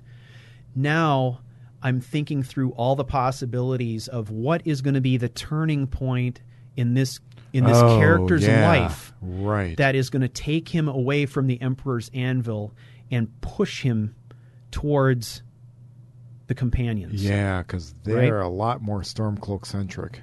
Well, not even that maybe so not much. A lot, but sympathetic. What they are, to me, is they're the antithesis of the type of warrior that Shulat is. They have a giant clubhouse where they sit around and they drink and they party. I like the companions. Right? And then if somebody hires them, they'll go out and do some fighting. He looks honor at bound, but they're a lot less structured. Right. They claim to be about honor in combat, but they're very, very loosely structured. And that's the opposite of what Shulat is about. Yeah, he's highly structured right now. So what I decided to do is, rather than trying to rush this decision, I put Shulat on hold while I think this through. Well, too, and to speak some of the earlier points from previous podcasts is there may very well be something in game that helps steer you. There may be, and you won't know that until you come across it. Well, one thought I had too is, and I'm leaning more and more toward this, is that in good stories, usually what happens is, you're setting up a situation, right, where the character thinks he knows what he wants. Right. And he pursues whatever that thing is, and what it ends up doing is not turning out like they want and forcing an even greater change, right? And I think that's what makes a good story is character change in ever more severe situations, right? So really, it sounds kind of like you're rapidly approaching the second act. I think so, because when things take an unexpected, tragic turn, if for lack of a better term. He's had a tragic turn already, right? With the losing of his company. Yep, he lost his first company. Now he's come back from that. he's built this thing up. He feels like he's made up for that mistake. Right. And I feel like what we're doing now is we're upping the ante. And it's for him to go from a situation where he is completely devoted to the Imperials into the Emperor to say, okay, I'm going to back off this and I'm going to go this other route. There's got to be some huge monumental thing that's going to happen to make him have that kind of a shift, in my view. So, right. So I'm trying to set up a situation where that'll make sense for me, and I don't want to force the issue. No. Yeah. Let it happen. Yep. I mean, it will. It sounds like it's going to happen. Yeah. One of the things I've been toying around with is the idea of just getting him out there on the battlefield, and then having just basically setting up tundra defense so that I'm getting wave after wave of the most difficult crushing attacks from bandits, and see how that ends up. To me that Can you lose your guards and your people? Yeah. Oh, so if you lose enough of them, that might stir you one way or another. Yeah. Yep. When there's an attack, I have soldiers die all the time, and I've got on the hillside outside the Emperor's Anvil. You burying them? There's a bunch of gravestones. Oh, nice. Oh, wow. Yeah. Right? And that's I mean, very cool. Yeah. What if you have a situation where, once again, it happens again, but on a much larger scale? What does the weight of all that responsibility do, right? So who knows? And just as a reference, when you're creating the tombstones, that's clean up your corpses. Clean up your corpses. It's a mod that allows you to bury or bring dead to a funeral pyre. It depends on the options. It's actually it's got a menu where you can choose a lot of different options. It also allows you to do some pretty sick things. It does. So, really? Which I haven't. Yeah, food for thought. There are. Yeah, I know. I'm thinking about your character. Yeah. I mean, she may turn darker. Right. But yeah, and just as a general note, we don't usually. I mean, we're not about reviewing mods. No. But we do use mods, and I guess when we go into depth about them, like you did with Tundra Defenses, it's because it's adding. It's how we use them to add our story. Right. There's a lot of mod reviews out there, a lot of really good ones. Right. So we're not going to get into the skinny of that, but no. But if you're playing the vanilla game and you don't know where the improvements can come in, right? I mean, the world of everything that's out on Nexus is humongous. How would you know where to start unless someone said, this really worked for me, this really improved my story? Well, yeah, and that's kind of where we're at. This is what we use, and this is how we use it. And, whether it's conventional or not. I mean, your use of Tundra Defense is somewhat unconventional, considering how, in general, most people seem to use it. So and I can't even tell you, since experimenting with this mod and seeing what it's capable of, I can't even tell you all of the interesting and twisted ideas I've got for how to use this. I mean, it's really I look forward to hearing more about them. Interesting and twisted. It is really amazing. Yeah, no, I mean, we do use the mods a lot for a variety of reasons, and almost every single one of them is to improve our gameplay. Correct. As a story, as the story is related. Yep, absolutely. Well, I plan on talking about this mod actually a little bit more in our play theory segment, among other things. Yeah, sounds really good. Yeah, in a play theory segment tonight, we're going to be talking about building your own side quest. So stick around.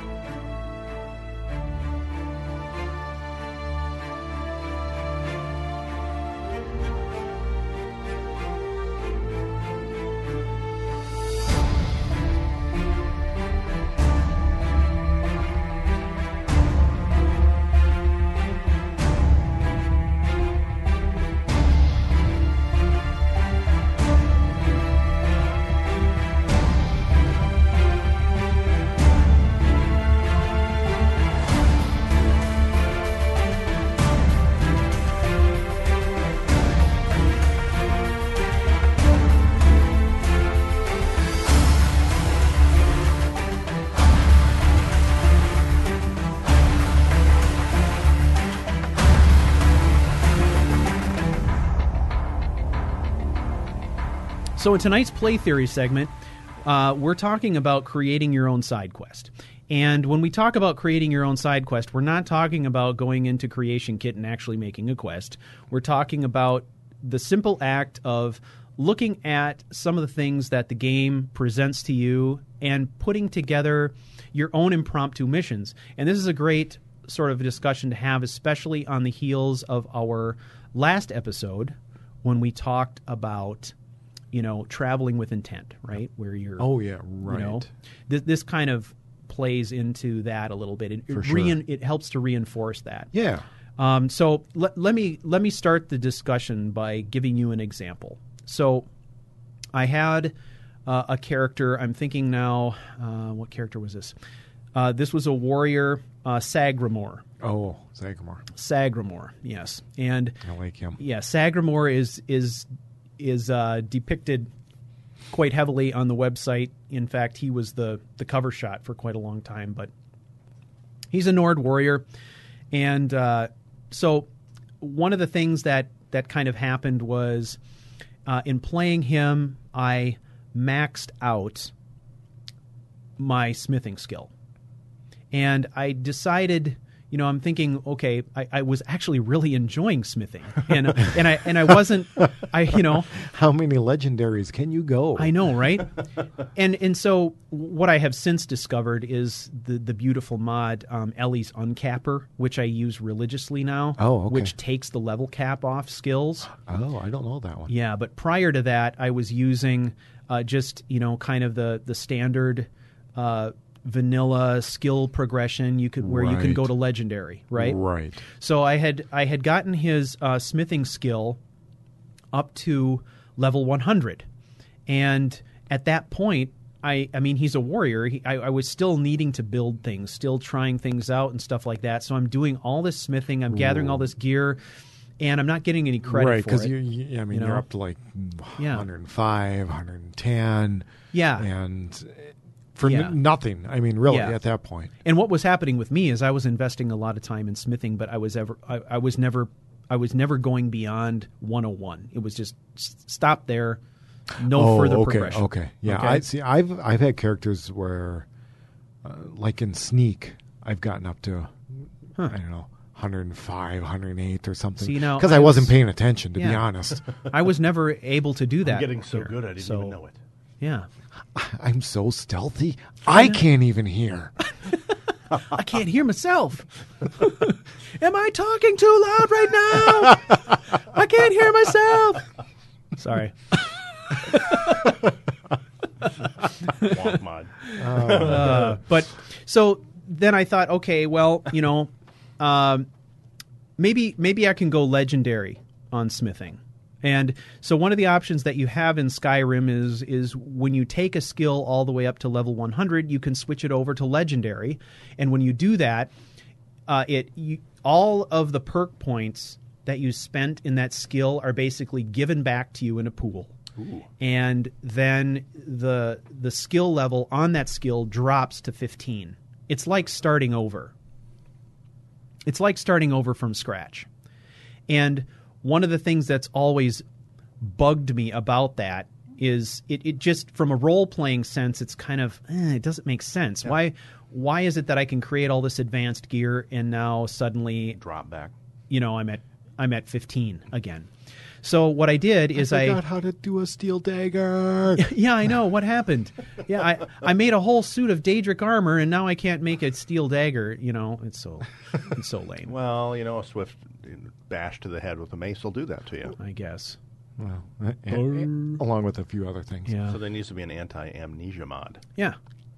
So for me, it was about coming up with some kind of a way to explain what was happening.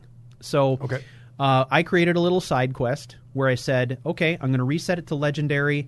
And to me, what this is going to be is Sagramor has basically decided that he is going to take the craft to a new level. And one thing to understand about Sagramor is he's a devout worshiper Hermaeus Mora, isn't it? Yes, Hermaeus Mora. And he has a God, whole... that's a creepy place. I know, right? Yeah. Just wait, Matt. I have no idea what you're talking about. Hermaeus Mora. Just wait. Okay. Yeah. Should I avoid it like the plague? You won't be able to, but it'll be a while. All right. Don't worry about it. Don't worry about the thing. I hate don't that worry. place. You're Oh doing my a little God. man Worry crying right now. about I don't know it. what's going on. Don't worry about it. I love Hermaeus. Whenever more, but- anybody says "don't worry about it," my first thought is, I think I better go there right now. No, you don't want to go to Apocrypha right now. As Not a yet. level 3? No. Come on. I wouldn't recommend it. What could go wrong? The lurkers will eat you. Everything. Everything. Everything will go badly. Can you imagine, Exactly. though? I would have like 3 hours of stuff to talk about next time if I went. Oh my god. No, you wouldn't, because you'd die like within. Well, then I But died. there's got to be a sort of then I world died. record And then I for the died. number of times you and then died, right? And then I died again. And then I fell into the acid and I died. and then I got bitch slapped by a tentacle and died. I mean, it's like one And thing then a after lurker another. came up and I then died. He ate my head off. Yeah. So Yeah, no, no. You can't even get there until you get to Solstheim anyway. All right. So. yeah, No. exactly. But But to build up to Apocrypha's awesome. Apocrypha's awesome, and it kind of played into my story pretty well because, Hermaeus Mora is the purveyor and hoarder of knowledge, right? I mean, he's all about acquiring knowledge. That's kind of It's what he getting it gets out off of him. on, That, right? there's the trick. Exactly. So the way I played this was that he is trying to take this skill to a new level. So I set it to legendary, and then the first thing I did was embark on that whole quest where you return the lexicon and you acquire the perk Ancient Knowledge, which gives you a 20 or 25% bonus on smithing. Are you familiar with that one? It's a quest that you pick up on the pier in Riften from a crazy Argonian who gives you a Dwemer lexicon, and she tells you to return it to where she got it from because she can't bear to go back. Oh, I know I've done that, but Yeah. God, it's been so long. Right. I don't remember anything about it. Right. So from his really perspective, don't. I mean, the whole thing was sort of like, okay, ancient knowledge, we're going to acquire this knowledge. This is what Hermaeus Mora would want us to do, right? It's doing this whole thing, right? And it starts with ancient knowledge. So I went and did that quest, and I did it with intent, right? So I said, I'm going to do this thing. I've got the lexicon in my inventory. I'm going to do some research on where this location is I need to go. I packed up my gear to prepare for a long slog through a Dwemer ruin in underground, and then I went and did that mission. And then at the end, I acquired this bonus, Ancient Knowledge. So the way that I played that is, okay, I've read and understood the lexicon, and now I've been infused with a completely new understanding of how the craft of smithing can be done based on how the ancient Dwemer did it. I've suddenly got this gift that I didn't have before, okay. right?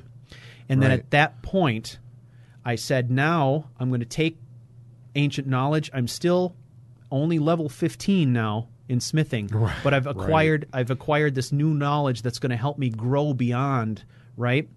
And then I just did a tour of Skyrim on horseback and hit every single blacksmith in all of Skyrim. We've talked about in a this giant loop. offhand, off air or whatever. Yeah. And we've talked about this, and Yeah. I still have yet to do that, just because I don't. For me, I don't have the patience to go tour and find every smithing. It's hard because they're all over. And Can you leave markers and stuff? but I mean, you know where they are. It's just Well, you know where they are. What I did is, see, I acquired ancient knowledge, right? fair enough. Yeah. Fair enough. Ignorance is bliss.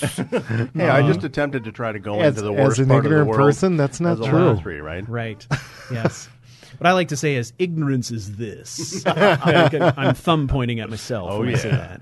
But, Oh yeah. so, you know. But that's a great yeah. way to not only Right. just gather skills in a certain, whether Yeah. it's smithing or alchemy or archery, whatever. Yeah. It's a great way to experience and gather skills in a whole wide range of stuff. Right. Well, you have to understand also that by the time I reset smithing, at that point, Sagramore was well on his way to level 60. Right. So by this point, I had a home that was with chests in it that were laden with building materials, right? With all the materials I needed. Sure. So I completed that quest, went back to the house, and then I loaded up my horse as if it were a pack horse with all the materials I had.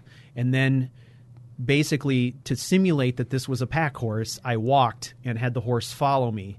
And then I plotted a course that took me through every city in Skyrim, and I visited every blacksmith along the way. Well, see, in this case, it makes a lot of sense because, you've had this epiphany. Yep. And now you're going to go visit all of these people to I don't know, learn their secrets. Exactly. I Learning mean, their build secrets. upon this new knowledge. Yes. So in this case, it makes complete sense to make that big circuit.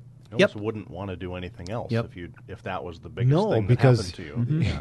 I've just acquired this godly type of touch of knowledge, and exactly. Now I need to go and see what everyone has to say so I can use what they know. Yep. To me, it was sort of like the light bulb goes on, and now I'm able to see things in a new light. And maybe that was my problem, or still is. I just haven't reached a point in my game, my role play, where I haven't been able to weave that into the story so that it makes sense to do that. Yeah. Well, to me, creating that side quest was a reaction. It was a reaction to solving a problem. It's perfect. Right. I had a role play problem. I don't have a need for that side quest right now. Exactly. But so anyway, the way that it turned out was I did the circuit. I started in Riften and I went all the way around. And until at the time, I had a player home that was in the forest, not far from Iverstad. So starting in Riften, I went all the way around and ended up in Shorestone. That was the very last smith that I hit. And basically what I wanted to do was simulate him training. Not all of these smiths are trainers. Right. So what I would do is I would go to their smithy and I would bring my materials in and I would create items. I would just create items until I was out of materials, and then I would hunt and I would buy and I would mine and load up the horse and go to the next destination and do it all over again. And so it sounds plodding and it sounds tedious, but the adventures I had along the way were amazing because I was attacked by bandits and I fought Forsworn and I fought dragons and all these things were happening. And by the time I got back to my home, it was probably the equivalent of 2 weeks of travel in game. Wow. And I was back up to over level 80 in smithing at that point. And it bought back most of my perks. Well, it plays well into the need for all those adventures. I mean, you've exhausted your supply. Yeah. Yes. You need to go get more. And along the way, of course, you're going to hit bad people that don't want you to have more because they want more. Yep. And you have more of what they want.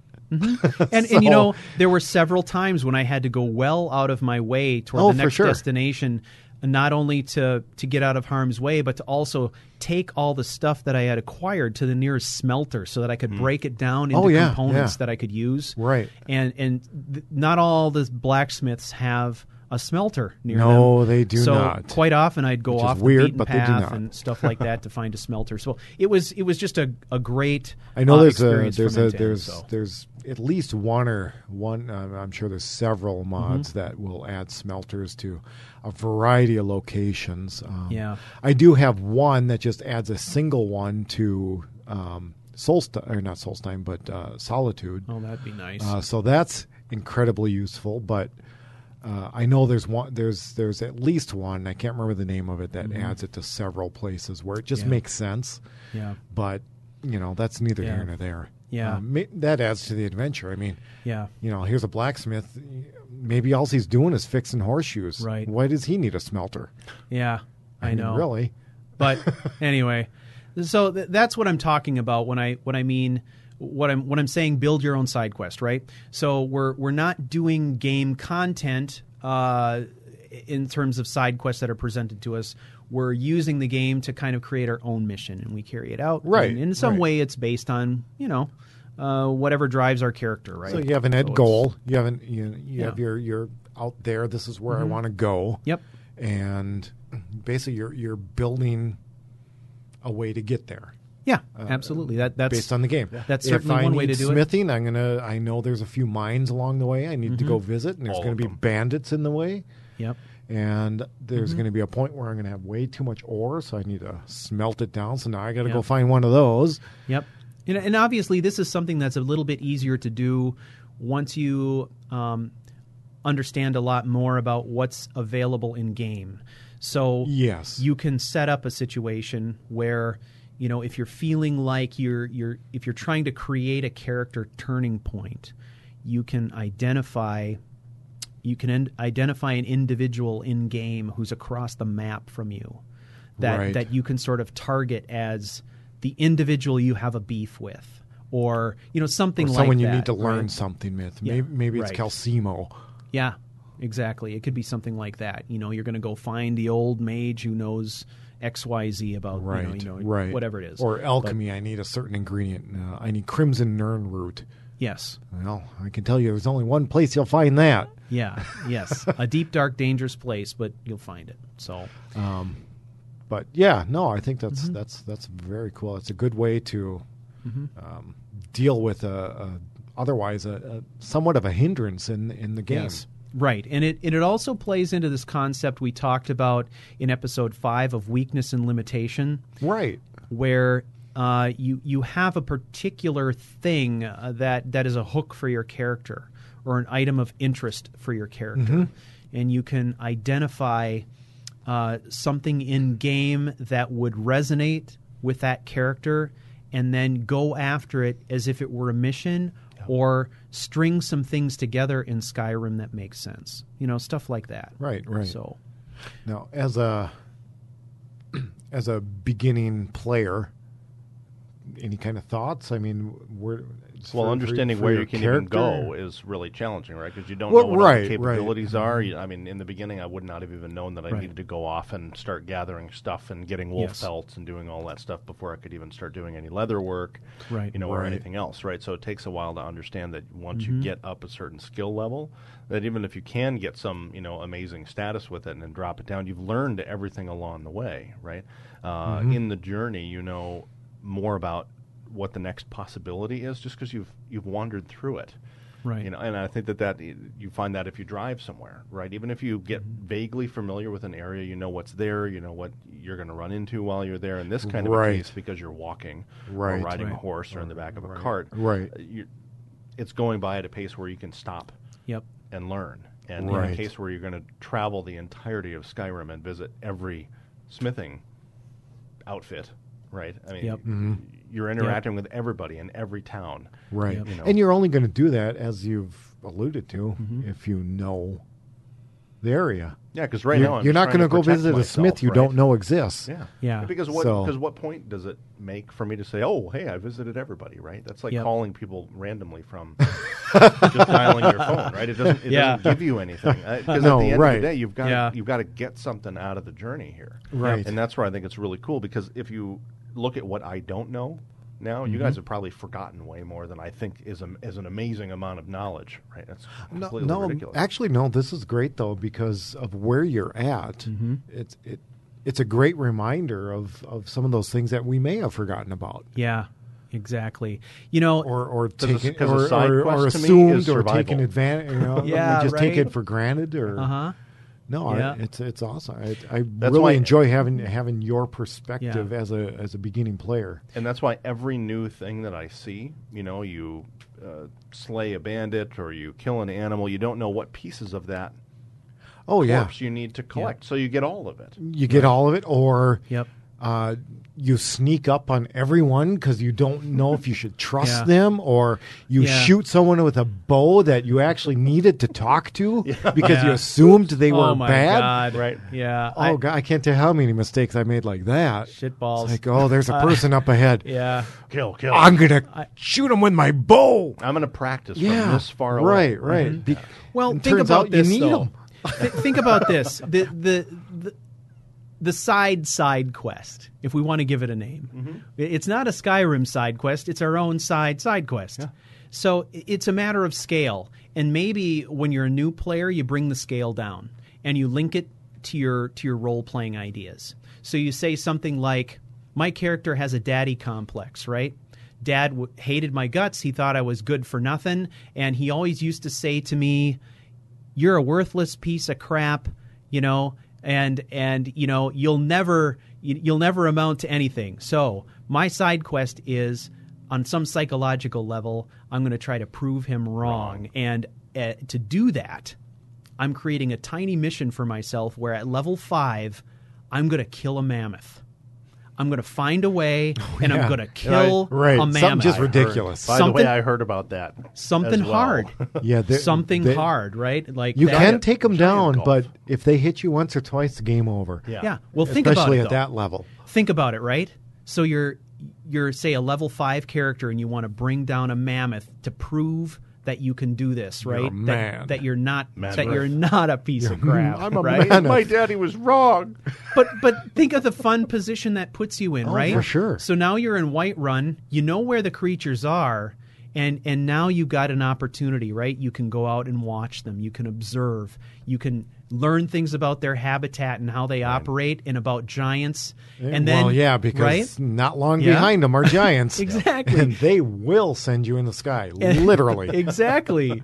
And so then you go back to Whiterun and you say, okay, I'm going to get the best bow I can, and I'm going to make like 1,000 arrows, and I'm going to make some poison and a bunch of stamina potions so I can run like crazy when that giant comes after my ass with that big ass bone club. Exactly. But I love this idea because you go out there, and you don't just go out there and start plucking away at the thing. You look at the lay of the land, and you say, reason. How can I be smart? How can I draw this creature into a situation that is to my advantage? And then you work your plan. And you're going to plan your way to do it because you're going to prove Daddy wrong. Exactly. Right? And that's where having an objective and really a psychological profile that says I have a reason to do this other than, I'm going to level up. Well, I mean, outside of that, it is very possible that maybe you've got the character who doesn't think ahead. Yep. He just runs headlong into it because he's got a point to prove. That's true, too. I mean, it's very possible. He might get brought to an inch of his life and then realize he'd better get the hell out of there. What was I thinking? You know, I mean, there's that option, too. Or think of the role play possibilities if, like you're saying, but you learn. It's a type of character, the character right? Learns. He's a dumb kid. He goes out and he starts this thing, and then, you know, he realizes he's in way too deep, way over his head, and he runs back to town. And who's on his tail but 2 dragons and 2 mammoths, or two giants and 2 mammoths, and he gets back to town, right? And then, you know, even though the game doesn't punish you for a stupid action like that. No, the guards will come to your rescue if you get them close enough. You can punish yourself in a role playing sense because you put the whole town in jeopardy. Birch branches, right? Yeah, a little self-flagellation, right? Yes, a little. So yeah, you know that's when you take the opportunity to say, okay, what does this mean from a role play sense? Yeah, right. And then how do you play it up? Again? Where do you go from there? Right. What did you learn? It's about writing the next chapter in some ways. Or do you go back out and maybe probably die this time? Yeah. Mm-hmm. I mean, or get out there within an inch of your life and do it again and realize 2 times equally stupid. Now time to go improve. See, again, to your point, the game will let you do that, but as a role play standpoint, do you let your character do that? Yeah. Mm-hmm. Right. Mm-hmm. So, Joe, have you done anything in your games that you would sort of characterize as a side quest with some of your characters like this? Oh, I'm sure I have. You know what? One comes to mind is with Grimal, when you started recruiting orcs. Oh, yeah, gosh. Talk to us about this a little bit. I thought this was intriguing. Now, if you remember, we had talked about Grimal in a previous episode. Grimal's one of my favorites. He's actually... I don't know if he's my first character, but he's definitely one of the first within the top 3. Yeah, and he's the one who was sort of had this mania about orcish weapons being only for orcs and certain people having to... No one else can have them. Have to deserve to use them. Yes, right? yes. And that was sort of a cultural thing. So correct. You played this out as a side quest in other ways, though. How did you do that? I did, yeah. Obviously, I collected anything I found that was orcish and brought it back to This is a mod. It's called Adalmatar or Adalmatar. I'm not sure. I think it's Adalmatar. It's a quest mod. ADAL. Yes. MATAR. Yes, it's made by a modder named Mad Frenchie who does 3 or 4. It's a wonderful mod, mods. and he's a quality modder. Yeah. But it's a player home essentially. But it's more than that. What it does is it builds a stronghold. Okay. There's an orc stronghold and a small quest that goes with it. I don't know if it's a quest, but it's more than just discovering the stronghold. There's something to it. It's kind of fun. You have to kind of go through a little story. Yeah, it's a story. It's not necessarily a quest, but there's a storyline to it. And so you get this stronghold, and so I got this thing, and great. There was 1 or 2 NPCs that came with it. Okay. And so, this is now my stronghold, and this is where I started to put all my orc weapons and armor and orc items that I found from other people. And so as the person that is now, the chieftain of this stronghold, you're really not much of a chieftain if there's only 2 people there in a building, or a couple buildings. I mean, so what? Right. Great, I discovered this ghost town. I'm the ruler of this ghost town. There will be no one before me. Yeah, so the 10-penny king. So to your point on the personal side quest, I took it upon myself, using amazing follower tweaks, was to go out, and as I adventured and came across orcs that I thought were worthy or had something to offer, they struck a chord with me, more or less. Yeah, I would use amazing follower tweaks, and I would make them follow me and bring them back to my stronghold, and I slowly started to populate my stronghold with orcs, because when I got to this stronghold, I would tell them to hang out. Right. Basically, I would, using amazing follower tweaks, I'd dismiss them. So you dismiss but hang out here. Correct. Is the option, I think. So I had a whole pile of these orcs, including some from Worm's Tooth. Oh, okay. From from that expansion. Yeah, it's like essentially a DLC. Yep. But from the mod Worm's Tooth, there was at least one of the orcs. I don't remember his name. But I recruited him via amazing follower tweaks, brought him back to Skyrim, dismissed him in my stronghold, and I did that with a number of orcs. So how many orcs do you think you had like populating your stronghold then? At that point, I think and I'll have to look for sure, but I believe the mod defaulted to no more than 2. 1, maybe 2, but at least 1 orc. And the last playthrough on that game, I think I probably had at least 8 to 10. Okay. So I had a fair number of orcs roaming around outside, and your a own few little inside. Private horde. It's my own little stronghold. Yeah, and, that's pretty cool, though. Yeah, so when I found an orc that I thought would be a good fit for my stronghold, I would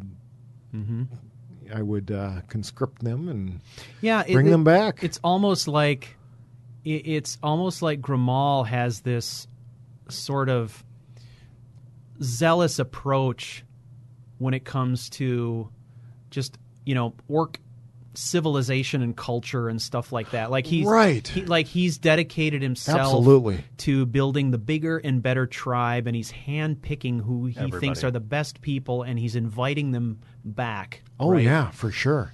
To the homeland. Yeah. That's cool. I love that. From Smiths to anyone and everyone. That's really cool. And that's all that was there. There were no other races. There were only orcs that I brought back. I just think that's really cool, though. And it's not that different, than what I was doing with. No, it's just a different means of doing so. I didn't exactly at that point. I did not have Guild Starter, so I didn't have the advantage of leveraging some of the easier ways of doing it. Well, and Amazing Follower Tweaks allows you to have many, many, many followers. Yeah, there is a cap to it. I don't know what it is, but it's a lot. Yeah, it really is. Certainly enough to do what you were doing. It was it was a lot of fun. It was fun to come back and like I say, I brought in a smith and I dropped her off up at the smithing station, and that's where she stayed. And so it was a lot of fun. Cool. The game got a little kludgy on me towards the end, so I don't know if I'd be able to pick it up because I don't know what happened. It just got.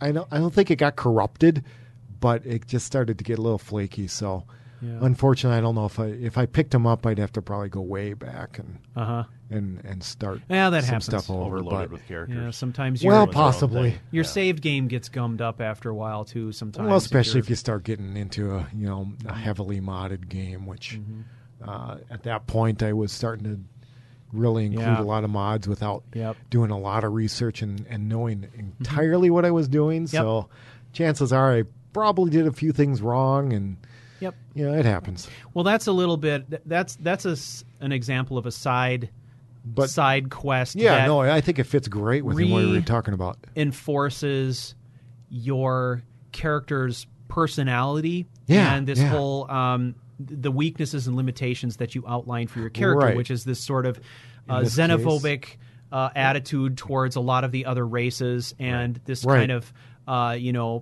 orcs need to stick with orcs kind of he was attitude. A strict believer and follower of Molag Bal. Oh, I forgot about that. Yeah. Well, especially after that really started during the one quest. And what stronghold is that with the unworthy chieftain? Oh yeah, I forget. But you got to go get the main or the big club or whatever the hell it was. I think the chief's Yamars, something like that. Yeah. So you got his that character's zeal really started at that point, right? Because he had this deity of the orcs, not just deity, but specifically an orc deity. Oh, you're talking about Malakath. Malakath, not Molag Bal. Yeah, Malakath. Malakath is the Malakath. God, okay. It's been a long time since I played the character. If you're playing an orcish character and you go through that side quest, and you have the deity who is traditionally the deity of the orcs actually speaks to you during that quest. Yeah, it's kind of a big deal. That is a huge mover, I think, for a character. That was a big turning point, and I feel completely idiotic for butchering the name.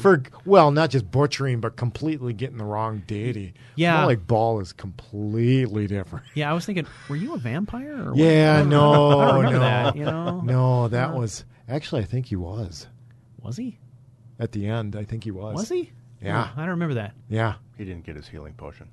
I guess not. No, he didn't. Well, that was still when I was kind of doing a lot of feeling out of the game. Right. And when I ran into Serana and that's right. Because you palled around with Serana for quite a while. So I kind of had the hots for Serana. Part of that whole vampire quest line thing. So I actually think that character, he actually married her. I think you're right. I'm pretty sure you were sending me text messages. Love texts about Serana. Yeah, she's kind of hot. Dang, she's hot. That's shortly after I discovered the marryable Serana mod. Oh, okay. Otherwise, you can't marry her. It's all explained. There are mods now. for marrying people. Yeah, because some characters... There are mods for everything. Well, some characters you cannot marry, so people have found ways around that. Okay. Yeah. Marriage is a part of the game standard, but there are some characters that are not marriage eligible, I guess. Correct. Okay. So, I always took that as they just... Now that's completely had bad dowries. That's really out of character for that. That's out of character for that particular person, character. Yeah. But right at the time, I was kind of feeling out some of the mechanics and the characters, and totally understandable. So, but Yeah, well, as far as going out Yeah. and recruiting orcs, yeah, that was kind of a side quest of his. I mean, he wasn't active in it, but it was always an option. But it was something that you could if you wanted to. And Yeah, like I say, it was an option Right. that he was always had in the back of his mind to do. The other thing that's intriguing to me about that is you could take something like that to the next level, right? And say, I've created my stronghold, and I've handpicked these orcs who I think are worthy to live here. And maybe the next step is we, as a tribe, are above and beyond in terms of the other orc tribes. We're better. We're better in every way. Time to start assuming the other tribes. Let's make a nation. Let's start waging war, right? So you saddle up with your followers, Yep. and you go along to the nearest orc stronghold, and you go in there and say, okay, who's interested, who's not? This is your choice. You either come with us or you die. And then what happens? I mean, what happens if you take all your followers and attack another orc stronghold and basically annex it? Yeah, that's why not? I mean, why not? You could do that. Yeah, you could. I think it would be a lot more interesting to come to a diplomatic and bring them in as an ally. Mm-hmm. You can do that too. Okay, so you've got your own nations, but I mean your own tribes, but you're all one nation. Sure.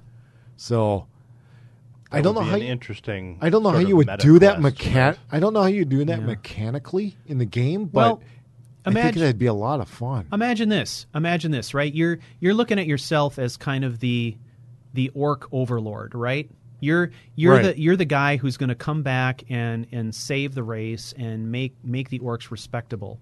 So automatically, and more than likely, you're probably the Dragonborn too, right? So you view yourself as being sort of this chosen one. So you march into that orc stronghold, and you make them allies by throwing down the guild starter marker. And you recruit them all as guild members, you send them out on missions, and then you come back every once in a while and you collect all their money as a tithe that they're paying to you for being part of this group or for protection. That's a or great whatever use it is, of that, right? Great use. Do that, right? Yeah. Why and then not? at some point, you can play it off as, okay, now they're loyal. You pick up your marker and you go to the next one. Yes. Now, another option also would be using something like Tundra Defense. You can use Tundra Defense to create your stronghold, but not only that, you can populate it with guards, and then once you populate it with guards, you can go in and select the race you want them to be. Sure. So you could select them all orcs. You could outfit them in all orcish gear, and you could kind of a really nice mod. Oh my gosh, it's pretty amazing. So I can think of a lot of fanboy uses too for much, it. but that sounds like a really Absolutely. nice mod. Well, here's another one I want to lay on you, and I've toyed around with this a little bit, and I sent you a kind of a cryptic text message a while back, or an email or something, where I was talking about whether or not there was a way using a console command to basically make an NPC character essentially defenseless, like a typical citizen, right? Okay. So essentially what you're doing is you're dialing down their courage so that when a fight happens, they do what any normal person would do, which is to run or hide or whatever, right? Okay, now, I know So what I love about this idea is, you take a character who's a high-level character who maybe has a couple of followers, who's been around the block a few times and has a lot of experience, and you go someplace like Markarth, and you say, my job is I'm going to take on 2 or 3 followers that are basically defenseless priests, and my job is to escort them all the way from Markarth to Riften. This right? was... and not lose anybody. This was specifically towards Hinto, wasn't it? It was. Yeah. It was. And your that would be really hard with Hinto. Oh, no, it was perfect, though, because Stu's suggestion, which I think was brilliant, was to bring on an interpreter. Oh? A scholar, so to speak. Someone that could read him books right, and teach him language. And this type of person is not an adventurer. Yeah. This is a scholar. It's so a scholar. This pertains to bringing that person down in that courage aspect. So Hinton has every inclination to keep him alive. You're recruiting Jack Ryan, and you know it. He's just an analyst. Well, right, but I mean, it gives a layer to the story that you would for never sure. have gotten No, with Hinto and otherwise, that's right? a great because you're bringing along. Yeah, because he's so focused on something else, but maybe runs into this person that kind of opens his eyes to another avenue. Right. Right, but it seems to me that Hinto doesn't really want to be burdened with some of that stuff. Not incapable, but just that isn't really that important to me. I'd rather focus on something else. No, you're right. You're right. Right now, that is true. But that's not to say the story couldn't turn. Right. And he could come across this NPC that changes his perspective and his outlook. Yeah, the question is, what does a character like Hinto aspire to, and how can bringing on someone like this, a scholar, to accompany him, become not just a side quest, but a thing that's informative to who he becomes. Right. It's kind of a weird comparison, but if you think to the Princess Bride and the Dread Pirate Roberts, right? It could be kind of something similar. Likely I'll kill you tomorrow, but but I need you today. I need you today. So right. Or think of this analogy too. It could be like Vikings. It could be like the priest, the English priest to the barbarian Ragnar, right? Where Ragnar is like, I'm interested in your culture. I'm interested in your curiosity. Language. It's a curiosity, and starts at least. And I'm holding you essentially captive. You tell me everything. Well, you tell me everything, and you teach me your language, and so forth. And I'm going to take on a certain amount of responsibility for your well-being in exchange, because you have stuff I want to know. So if you did something like this with Hinto, what I think would be cool to do then is you can craft side quests where you have these missions you're going on, and now suddenly Hinto is in a position where he has to protect this individual, but maybe for his own personal reasons, he's kind of at this point where I'm getting so much benefit out of this guy being with me. I can't stand the idea of not having him here. I didn't realize how much I didn't know. Yeah, there's so much I didn't know. And if I let him go or I let anything happen to him, I'm going to basically be shooting myself in the foot. I need to keep him alive. Right. But see, then there's your next twist in the story. When that person is lost, what do you do? Right. Oh, yeah. Which is, why you keep him alive. Yeah. But in the case that you don't, then what? Well, the other thing, too, is that... You're on a mad rampage! Maybe you do. Hinto in berserker mode. Yeah. He'd be a good berserker, I think. Yeah. I think it's he'd time... die fast, but he'd be a good berserker. It's time for me to rush the Whiterun guards, and just do myself in. Yeah, Matt, guards are tough. Don't rush the guards. I've just found that chatting with the guards is plenty for right now. Okay. Ask questions. It's a good place to start. Talk is good. They always sort of look at me sideways. Because if you fight them, you will lose. Why are you here? Uh-huh. Where's your sweet roll? What city? You look like a jerk. What's going on with you? I've never seen you here before. Why aren't you dressed? Yeah. Well, I love this idea, guys. I really love this idea. I think that, setting up a side quest like that, think of all the things that you could do, right? Either the character dies and Hinto has a transformative moment. Right. Or the character survives because Hinto's protecting him, and over time you use the tools that are available to you to ramp up his courage. Right. And in exchange for teaching Hinto how to read, he's learning how to fight. And over time, he becomes more of a viable follower, right? Yeah, less master and more equal. Exactly. And that's essentially what we see happening on a TV show like Vikings, where he assimilates into the culture and he becomes an accomplished fighter. and he completely transforms as a person. Oh, for sure. Yeah. I mean, he holds on to some of his roots, but yeah, he's definitely not the same person that they took. No, exactly. So this is awesome. I'm also interested to hear after all this conversation. I'm sure there's going to be lots of good questions and feedback from folks. If I don't know where I'm going to take my character because I don't still have enough knowledge of what I don't know. There are lots of folks who are listening who do. I'd be interested to hear get some summaries from folks through our feedback forum. Oh, sure. Yeah, for sure. Yeah. I think there's a lot to say about this topic. This is one that's going to come up a lot too, because every time we do our character craft segments, like we did today when I was talking about Tundra Defense, for example. Right. That's an example of basically a huge side quest I created for myself. I spent from level 10 to level 28 creating that fortress and doing all the fighting and all of that stuff that went along with it. Thatching roofs. Yeah. I mean, again, right?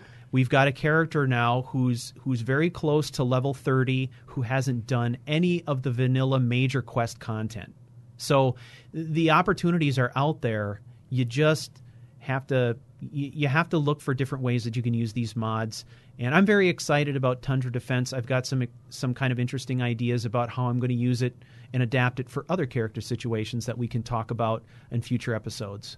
But this has been a great conversation. Yeah, and just to tail on to the end of this is, just to remind everyone, Matt here is not using any mods at all. Stuart and I use we use a lot of mods. Yeah, we're on the PC. We mod our games, and if you're playing PC, chances are, if you're listening, you probably do too. But Matt, as a beginner, like some of you probably are, he's not running any mods. So don't be discouraged that I'm console or I don't have any mods on my PC game. Right. That's okay. We can work with that, and even though we mention them a lot during our discussions, the story is still the story. Yes, it is. And we'll definitely be speaking towards that group, and those of you that are concerned that I'm playing Xbox and I don't have any mod capabilities. Right. What can I do? We understand, we hear you, and we'll get to that.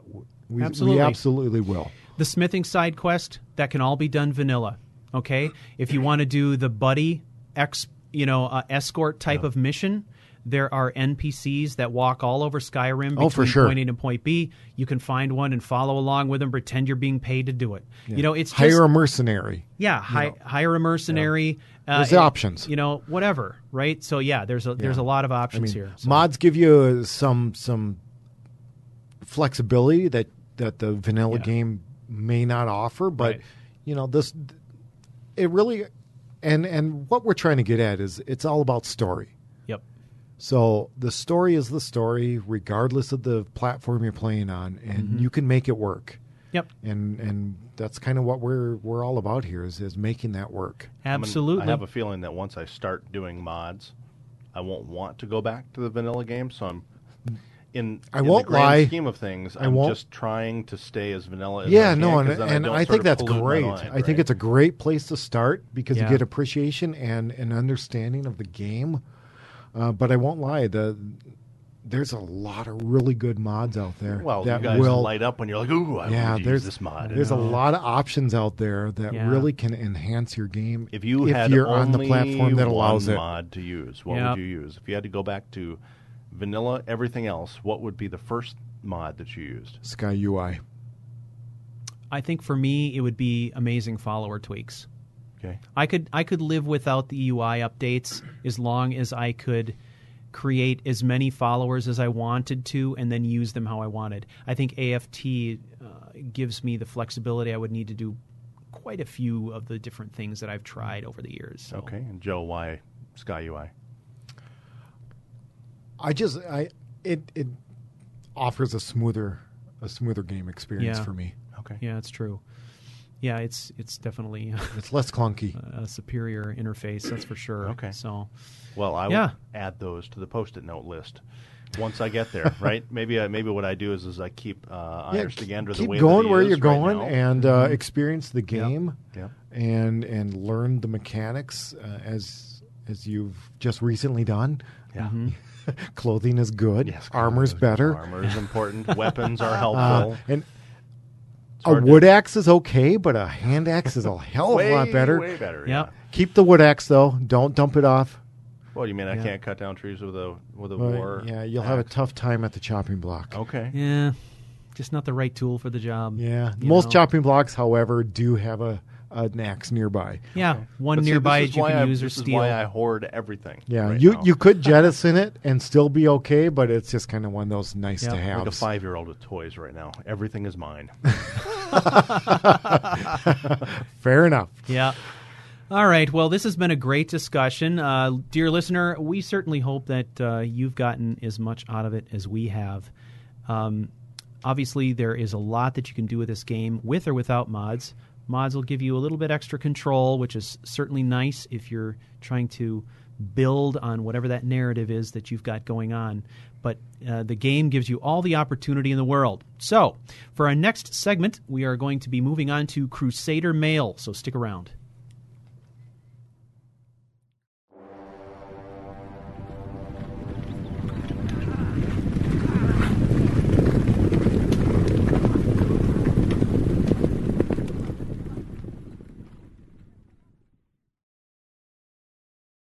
We're back. All right, coming up now, we've got Crusader Mail. Crusader Mail, I love it. Crusader Mail. All right, we've been getting a lot of great submissions from our Talkback section. Dude, I'm super excited. Oh, God. And I just want to take this quick opportunity to really acknowledge the fan base. Not just the fan base of the podcast here, but of the whole Couch Warrior world. I mean, really, this we've been able to cultivate such an audience of respect, which first and foremost impresses the hell out of me. I'm going to just be honest. In the world of social media, the ability to just go rogue and the anonymity that it allows you to just be bluntly a jackass, it's rampant. Yeah, it is. We don't have that. Yeah, we're pretty It's lucky. amazing. It we're really lucky, so. it's not amazing, but it is. It's not amazing because of the people that follow. We but know it who is they are and the general. caliber of the character. But so thank you, people. Thank you, fans. Stuart, you built up a great base, and for those that haven't listened to Couch Warrior, have just started with the iTunes podcasts, you're in great company. You've come into a great community of people. You really have. There's definitely some cool things that went on in the comment threads on YouTube during that series. Thought-provoking, really amazing stuff. So, and I'm not saying you have to agree, because a lot of people don't agree on one thing or another. But the way it's presented has just been so constructive and polite and it's respectful. And respectful. It's respectful. That's really I just love it. Yeah, I really do. I do appreciate that. I think it's great. So, in that vein, I really have not read through a submission through the forums where I've said, yeah, that's junk.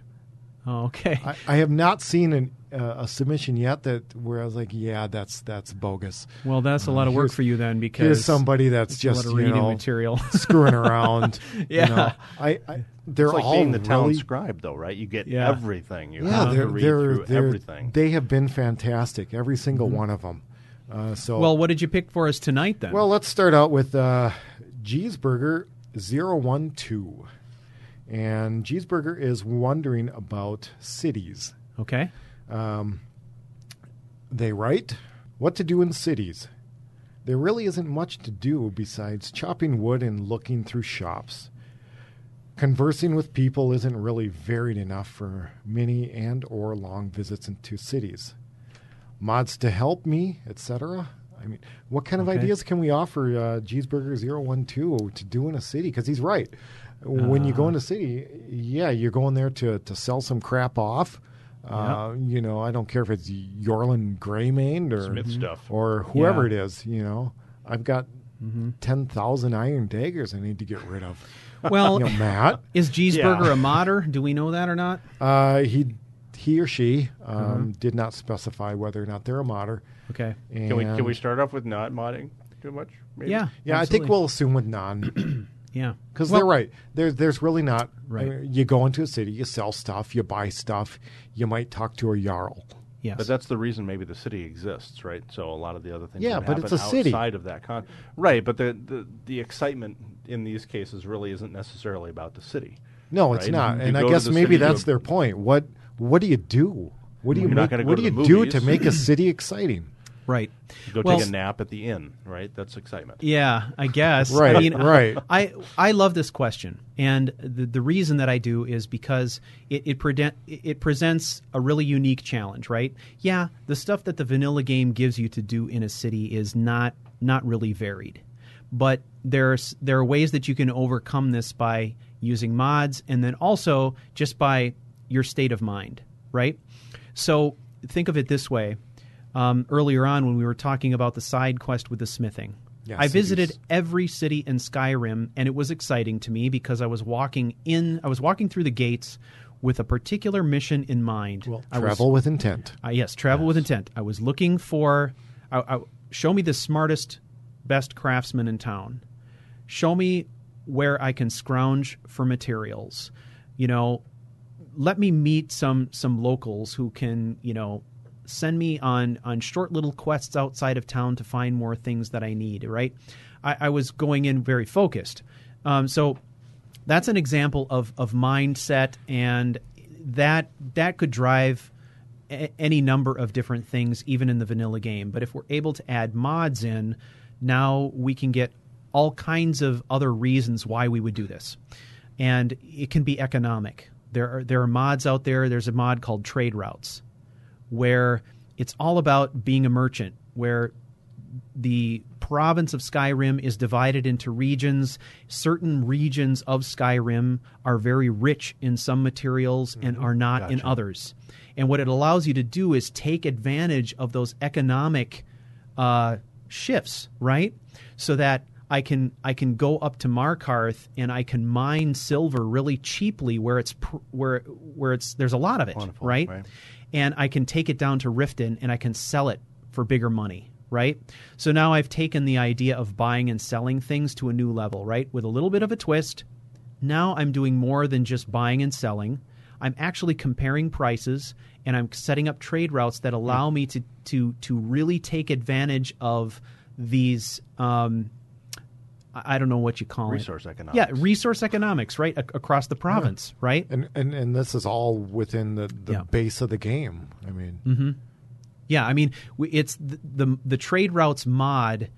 It kind of just takes a look at how natural resources are distributed across the province, and then kind of creates this economic. Sure, it creates an economic framework based on scarcity, supply and demand. Oh, okay, yeah. Right.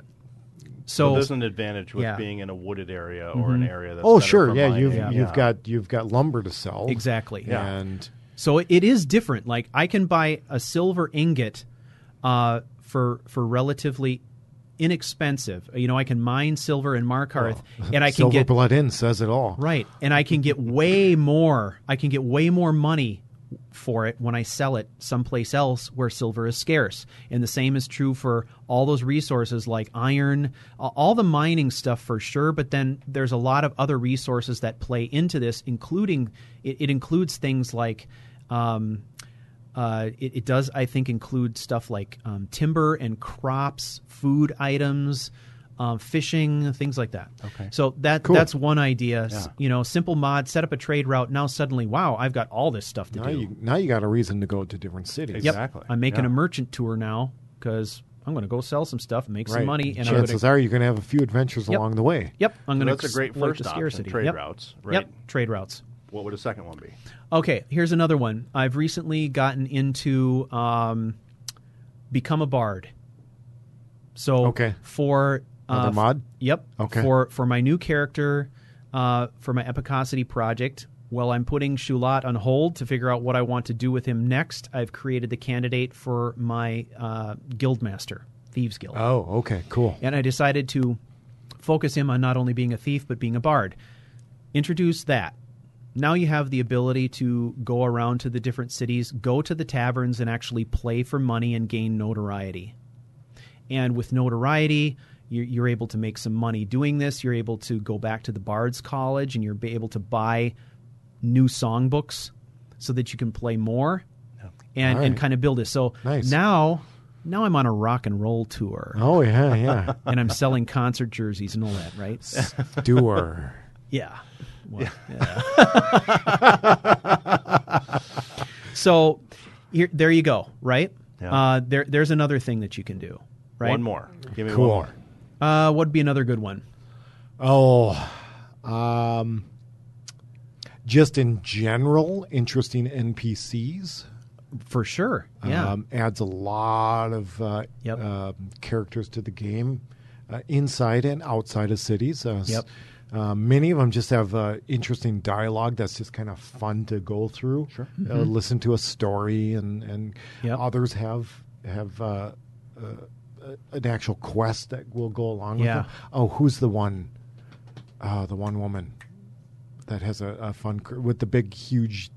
The Horker? The Horker. Oh, yeah. She's funny. If you have interesting NPCs, go find her because she's a riot. Yeah, she's at the Nightgate Inn, and she's got the best lines ever. I love she rocks traveling with her. But interesting NPCs will definitely beef up your city exploration.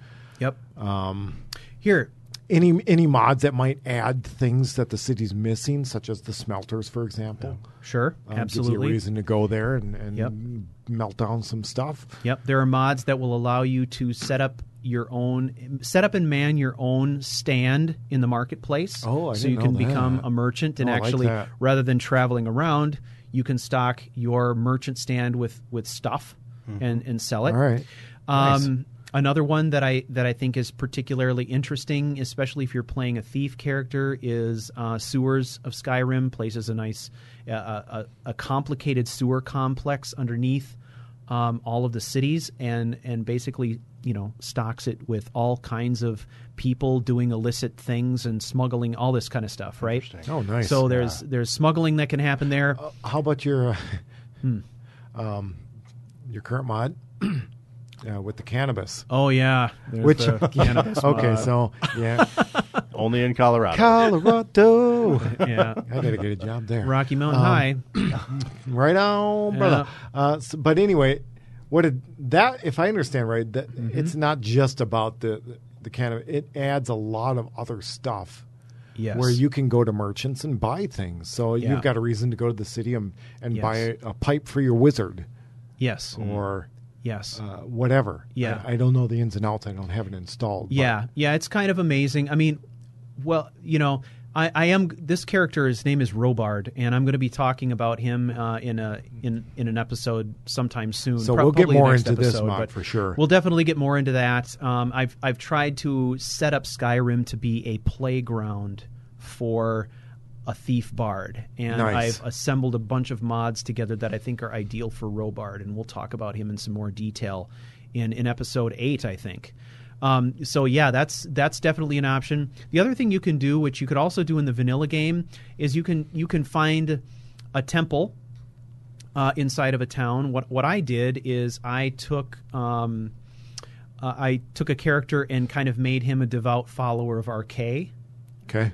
And made that, every city kind of has a catacomb where people are buried and stuff. Yeah, like House that, of right? Dead. Yeah, House of the Dead. Yeah. So in Whiterun, I sort of made that place my business. It was a place where not only did the character go to worship, but if a follower or somebody that he respected died, he would take something that was symbolic of that person, and he would go to the House of the Dead, and he would bury it or place it in there in a ceremonial way out of respect, right? So now you're coming into town for a completely different motive, which is to visit. to pay respect to your dead comrades. Either you're leaving them there, or you're coming there to pray and pay your respects each time you pass through, right? Yeah. Oh, very That's nice. another thing, right? I wish You I can had do thought of that when I lost Lydia to the Boethia cultists. Oh, nasty. Yeah. It's hard to lose Lydia, but I did it. Yeah, I did it too. I've done it too. So, That's a great idea. I wish I had thought of that because I definitely would have done that because she's like the Uber follower. Yeah. Probably one of the most popular. Yeah. I lost her once, literally a half a mile outside of like Whiterun. It was like I was literally I was just not far past Haunting Brew Meadery. Oh my gosh! And it was probably, it was the same day I acquired her as a follower. Oh, good Lord! She got killed right there. Oh no! So those are just some ideas, Cheeseburger. Take it or leave it, but there's a lot of different things you can do. I think it's mods, creative ideas coupled with intent will get you there. And let us know what you did with it. Yeah, let us know how it works out. For sure. Man. Cool. Mm-hmm. All right. Next? So, we've got two others I'd kind of like to group together. Okay. Let's start out with. I'll read them both. I want to start out with Packet Loss from the U.S. here. All right. And it's really all about connecting stories, how to bring storylines together. Right. So what they say is, I've always had trouble melding the Skyrim game into the story I want to tell. How have you been able to bend Skyrim to your story? In other words, how have you been able to dedicate an outcome that falls in line with your story given the only choices that Skyrim as a game provides? Mm-hmm. So the second related question is from Scarlet Silverflame from Ohio. Okay. And what they ask is... Hey, Scarlet. Hello. What they ask is, I have multiple ideas for different characters with different stories. But I guess for now, I want to give you one of those. I was hoping if there was a way to have 3 separate stories and have them connected into one. I don't know if you watched the show called Heroes. If not, look it up. But that's basically what I'm trying to say. So I personally am not familiar with that particular story. So I did do a quick look on the interwebs. And basically really what the Heroes is about, from according to them, is ordinary people that discover have superhuman abilities and how those abilities take effect in the characters' lives and the lives of the common people who discover their powers and how they intertwine to become a cohesive unit. Yeah. So to me, that sounds a lot like some of the stuff you're doing with the Epicosity project.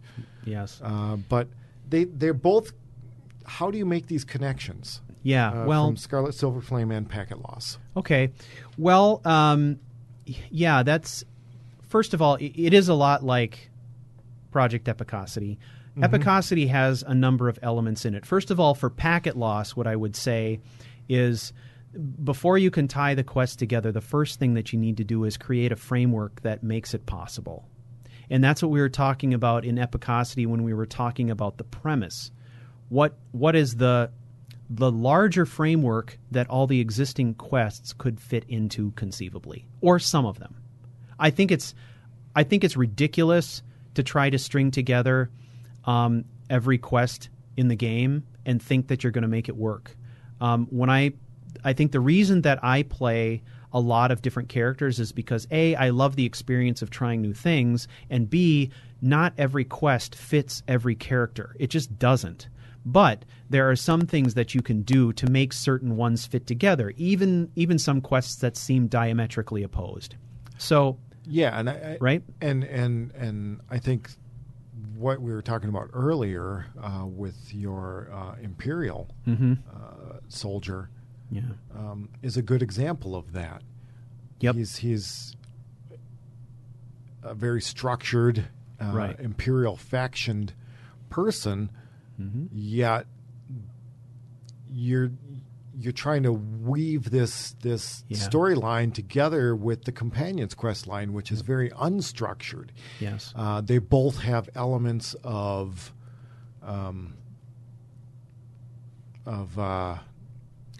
it's combat and it's a kind of a martial type of lifestyle, but it's a different approach to. honor. That's they both have elements of honor. Maybe honor's the common thread. But the way they perceive it and carry it about is completely different. Exactly. So I think that's a good example of how you would do that. Right. But you're right. You cannot take every single quest line and make it meld. Yeah, exactly. It's just not going to work. What I think you need to do, Packet, is come up with a larger premise that can serve as the foundation to plug things together. So, you have some larger threat that allows that would drive your character possibly towards doing more than one major quest line. So one of the things that we talked about is we said, what if there was some bad guy who was so bad but so powerful that he was able to control characters like Alduin, control characters in game like Mirak, for example, right? If you have a threat that's larger like that, if you've got some menace, whatever it is, then you're able to be a bit more nimble. I think that what you don't want to do is tie yourself into such an intricate plot line that you're essentially handcuffing yourself and saying the only way that I can make these two things fit together is if the character believes this and acts like this and blah, blah, blah, right? You just need a larger, looser framework that allows you to be nimble and respond to what's going on in a game. And if something is going to tie together, it's going to tie together. For me, when I was doing Aranis Arcana, it was a little bit more difficult because I had secrets I needed to keep. I had a prescribed storyline I wanted to follow. I had a direction I wanted the story to go and certain things I wanted to present viewers with. So, I was always giving a lot of thought to how these things were going to tie together. But I find that when I'm playing on my own for fun, I've got a larger premise, and I kind of let that be the framework I work within. And, if a quest is going to happen, it's going to happen. Don't force it. Exactly. With Shulat, I know I want him to be in the companion's quest, and I'm taking a little break right now to figure out how that's going to happen. If you overthink it seems like you could manufacture it so deeply that it just isn't enjoyable. I mean, there's nothing really achievable when you're spending most of your time figuring out how do you smash these two things together. Yeah. But, right. Exactly. If you have access, if you're PC and you have access to mods, one example, there are some instances where you just can't make it work because the game won't let you. Specifically, I am thinking of Blades versus Parthenax. Oh yeah, that's a great one. Really, there's no reason that they both can't work. Yeah, but in game, if you get to that point without being modded, you'll find out that you cannot make one work without the other. There is a mod called the Parthenax Dilemma that allows you to have your cake and eat it too. Oh, yeah. Which I think is a great option in that particular case. So I've always hated that.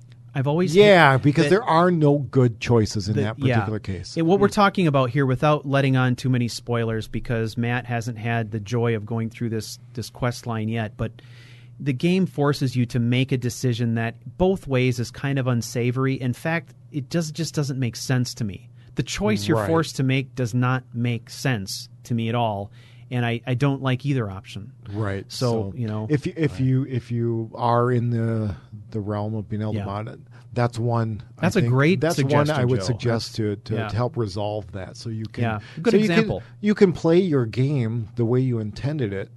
And come out with optimal results. Yeah, absolutely. So, here's an example with Sagramore, for instance. He's a big, strong, tough warrior. He came off the Civil War quest line, a big Stormcloak hero and all this stuff. So how did he end up being a devout worshiper of Hermaeus Mora, who is all generally about people who are bookish and academic and stuff, right? Right. Well, that was a whole interesting experience for me. I created a side quest that allowed me to do all of this, but the end result was that through this experience, I was able to sort of connect Sagramore to a deity that allowed him, in many instances, to do things that were uncharacteristic for a stereotypical warrior. So now suddenly... Well, and a stereotypical scholar. Well, yeah. So suddenly it wouldn't have been surprising to see this guy, this huge guy in black armor covered with scars and tattoos, walk into the Mage College and ask to see their library. You know, right? Because, because he was devout, right? But the way that I saw him is where perhaps Hermaeus Mora had followers who sat and did research and were scholars. He was the wing of those worshipers whose job it was to go out and take knowledge away from people who didn't deserve it, right? So he was the guy who... taking away all the orcish weapons from the unworthy. Right? Yeah, and he went far enough into the mage quest line to get himself hooked up with the librarian there who sent him on all kinds of missions to find lost books. Right. And that's right up the alley, this mighty warrior who's like, I'm coming in and I'm going to burn your place down and I'm taking your books and bam, I mean, it was great. And I loved playing that. And the experience was amazeballs because he was in there just kind of doing this stuff. But it was uncharacteristic for a warrior, but he was kind of this warrior scholar in the way that I think of, maybe how some of the Templars were. Or something like that. Did you just say amazeballs? I said amazeballs. All right. Amazeballs. Is that the first time you've heard amazeballs? I'm sheltered, so yeah. Yes. All right. Yeah, it kind of is, but... You need to read more stuff on Gawker, apparently. Yes, I said amazeballs. No comment.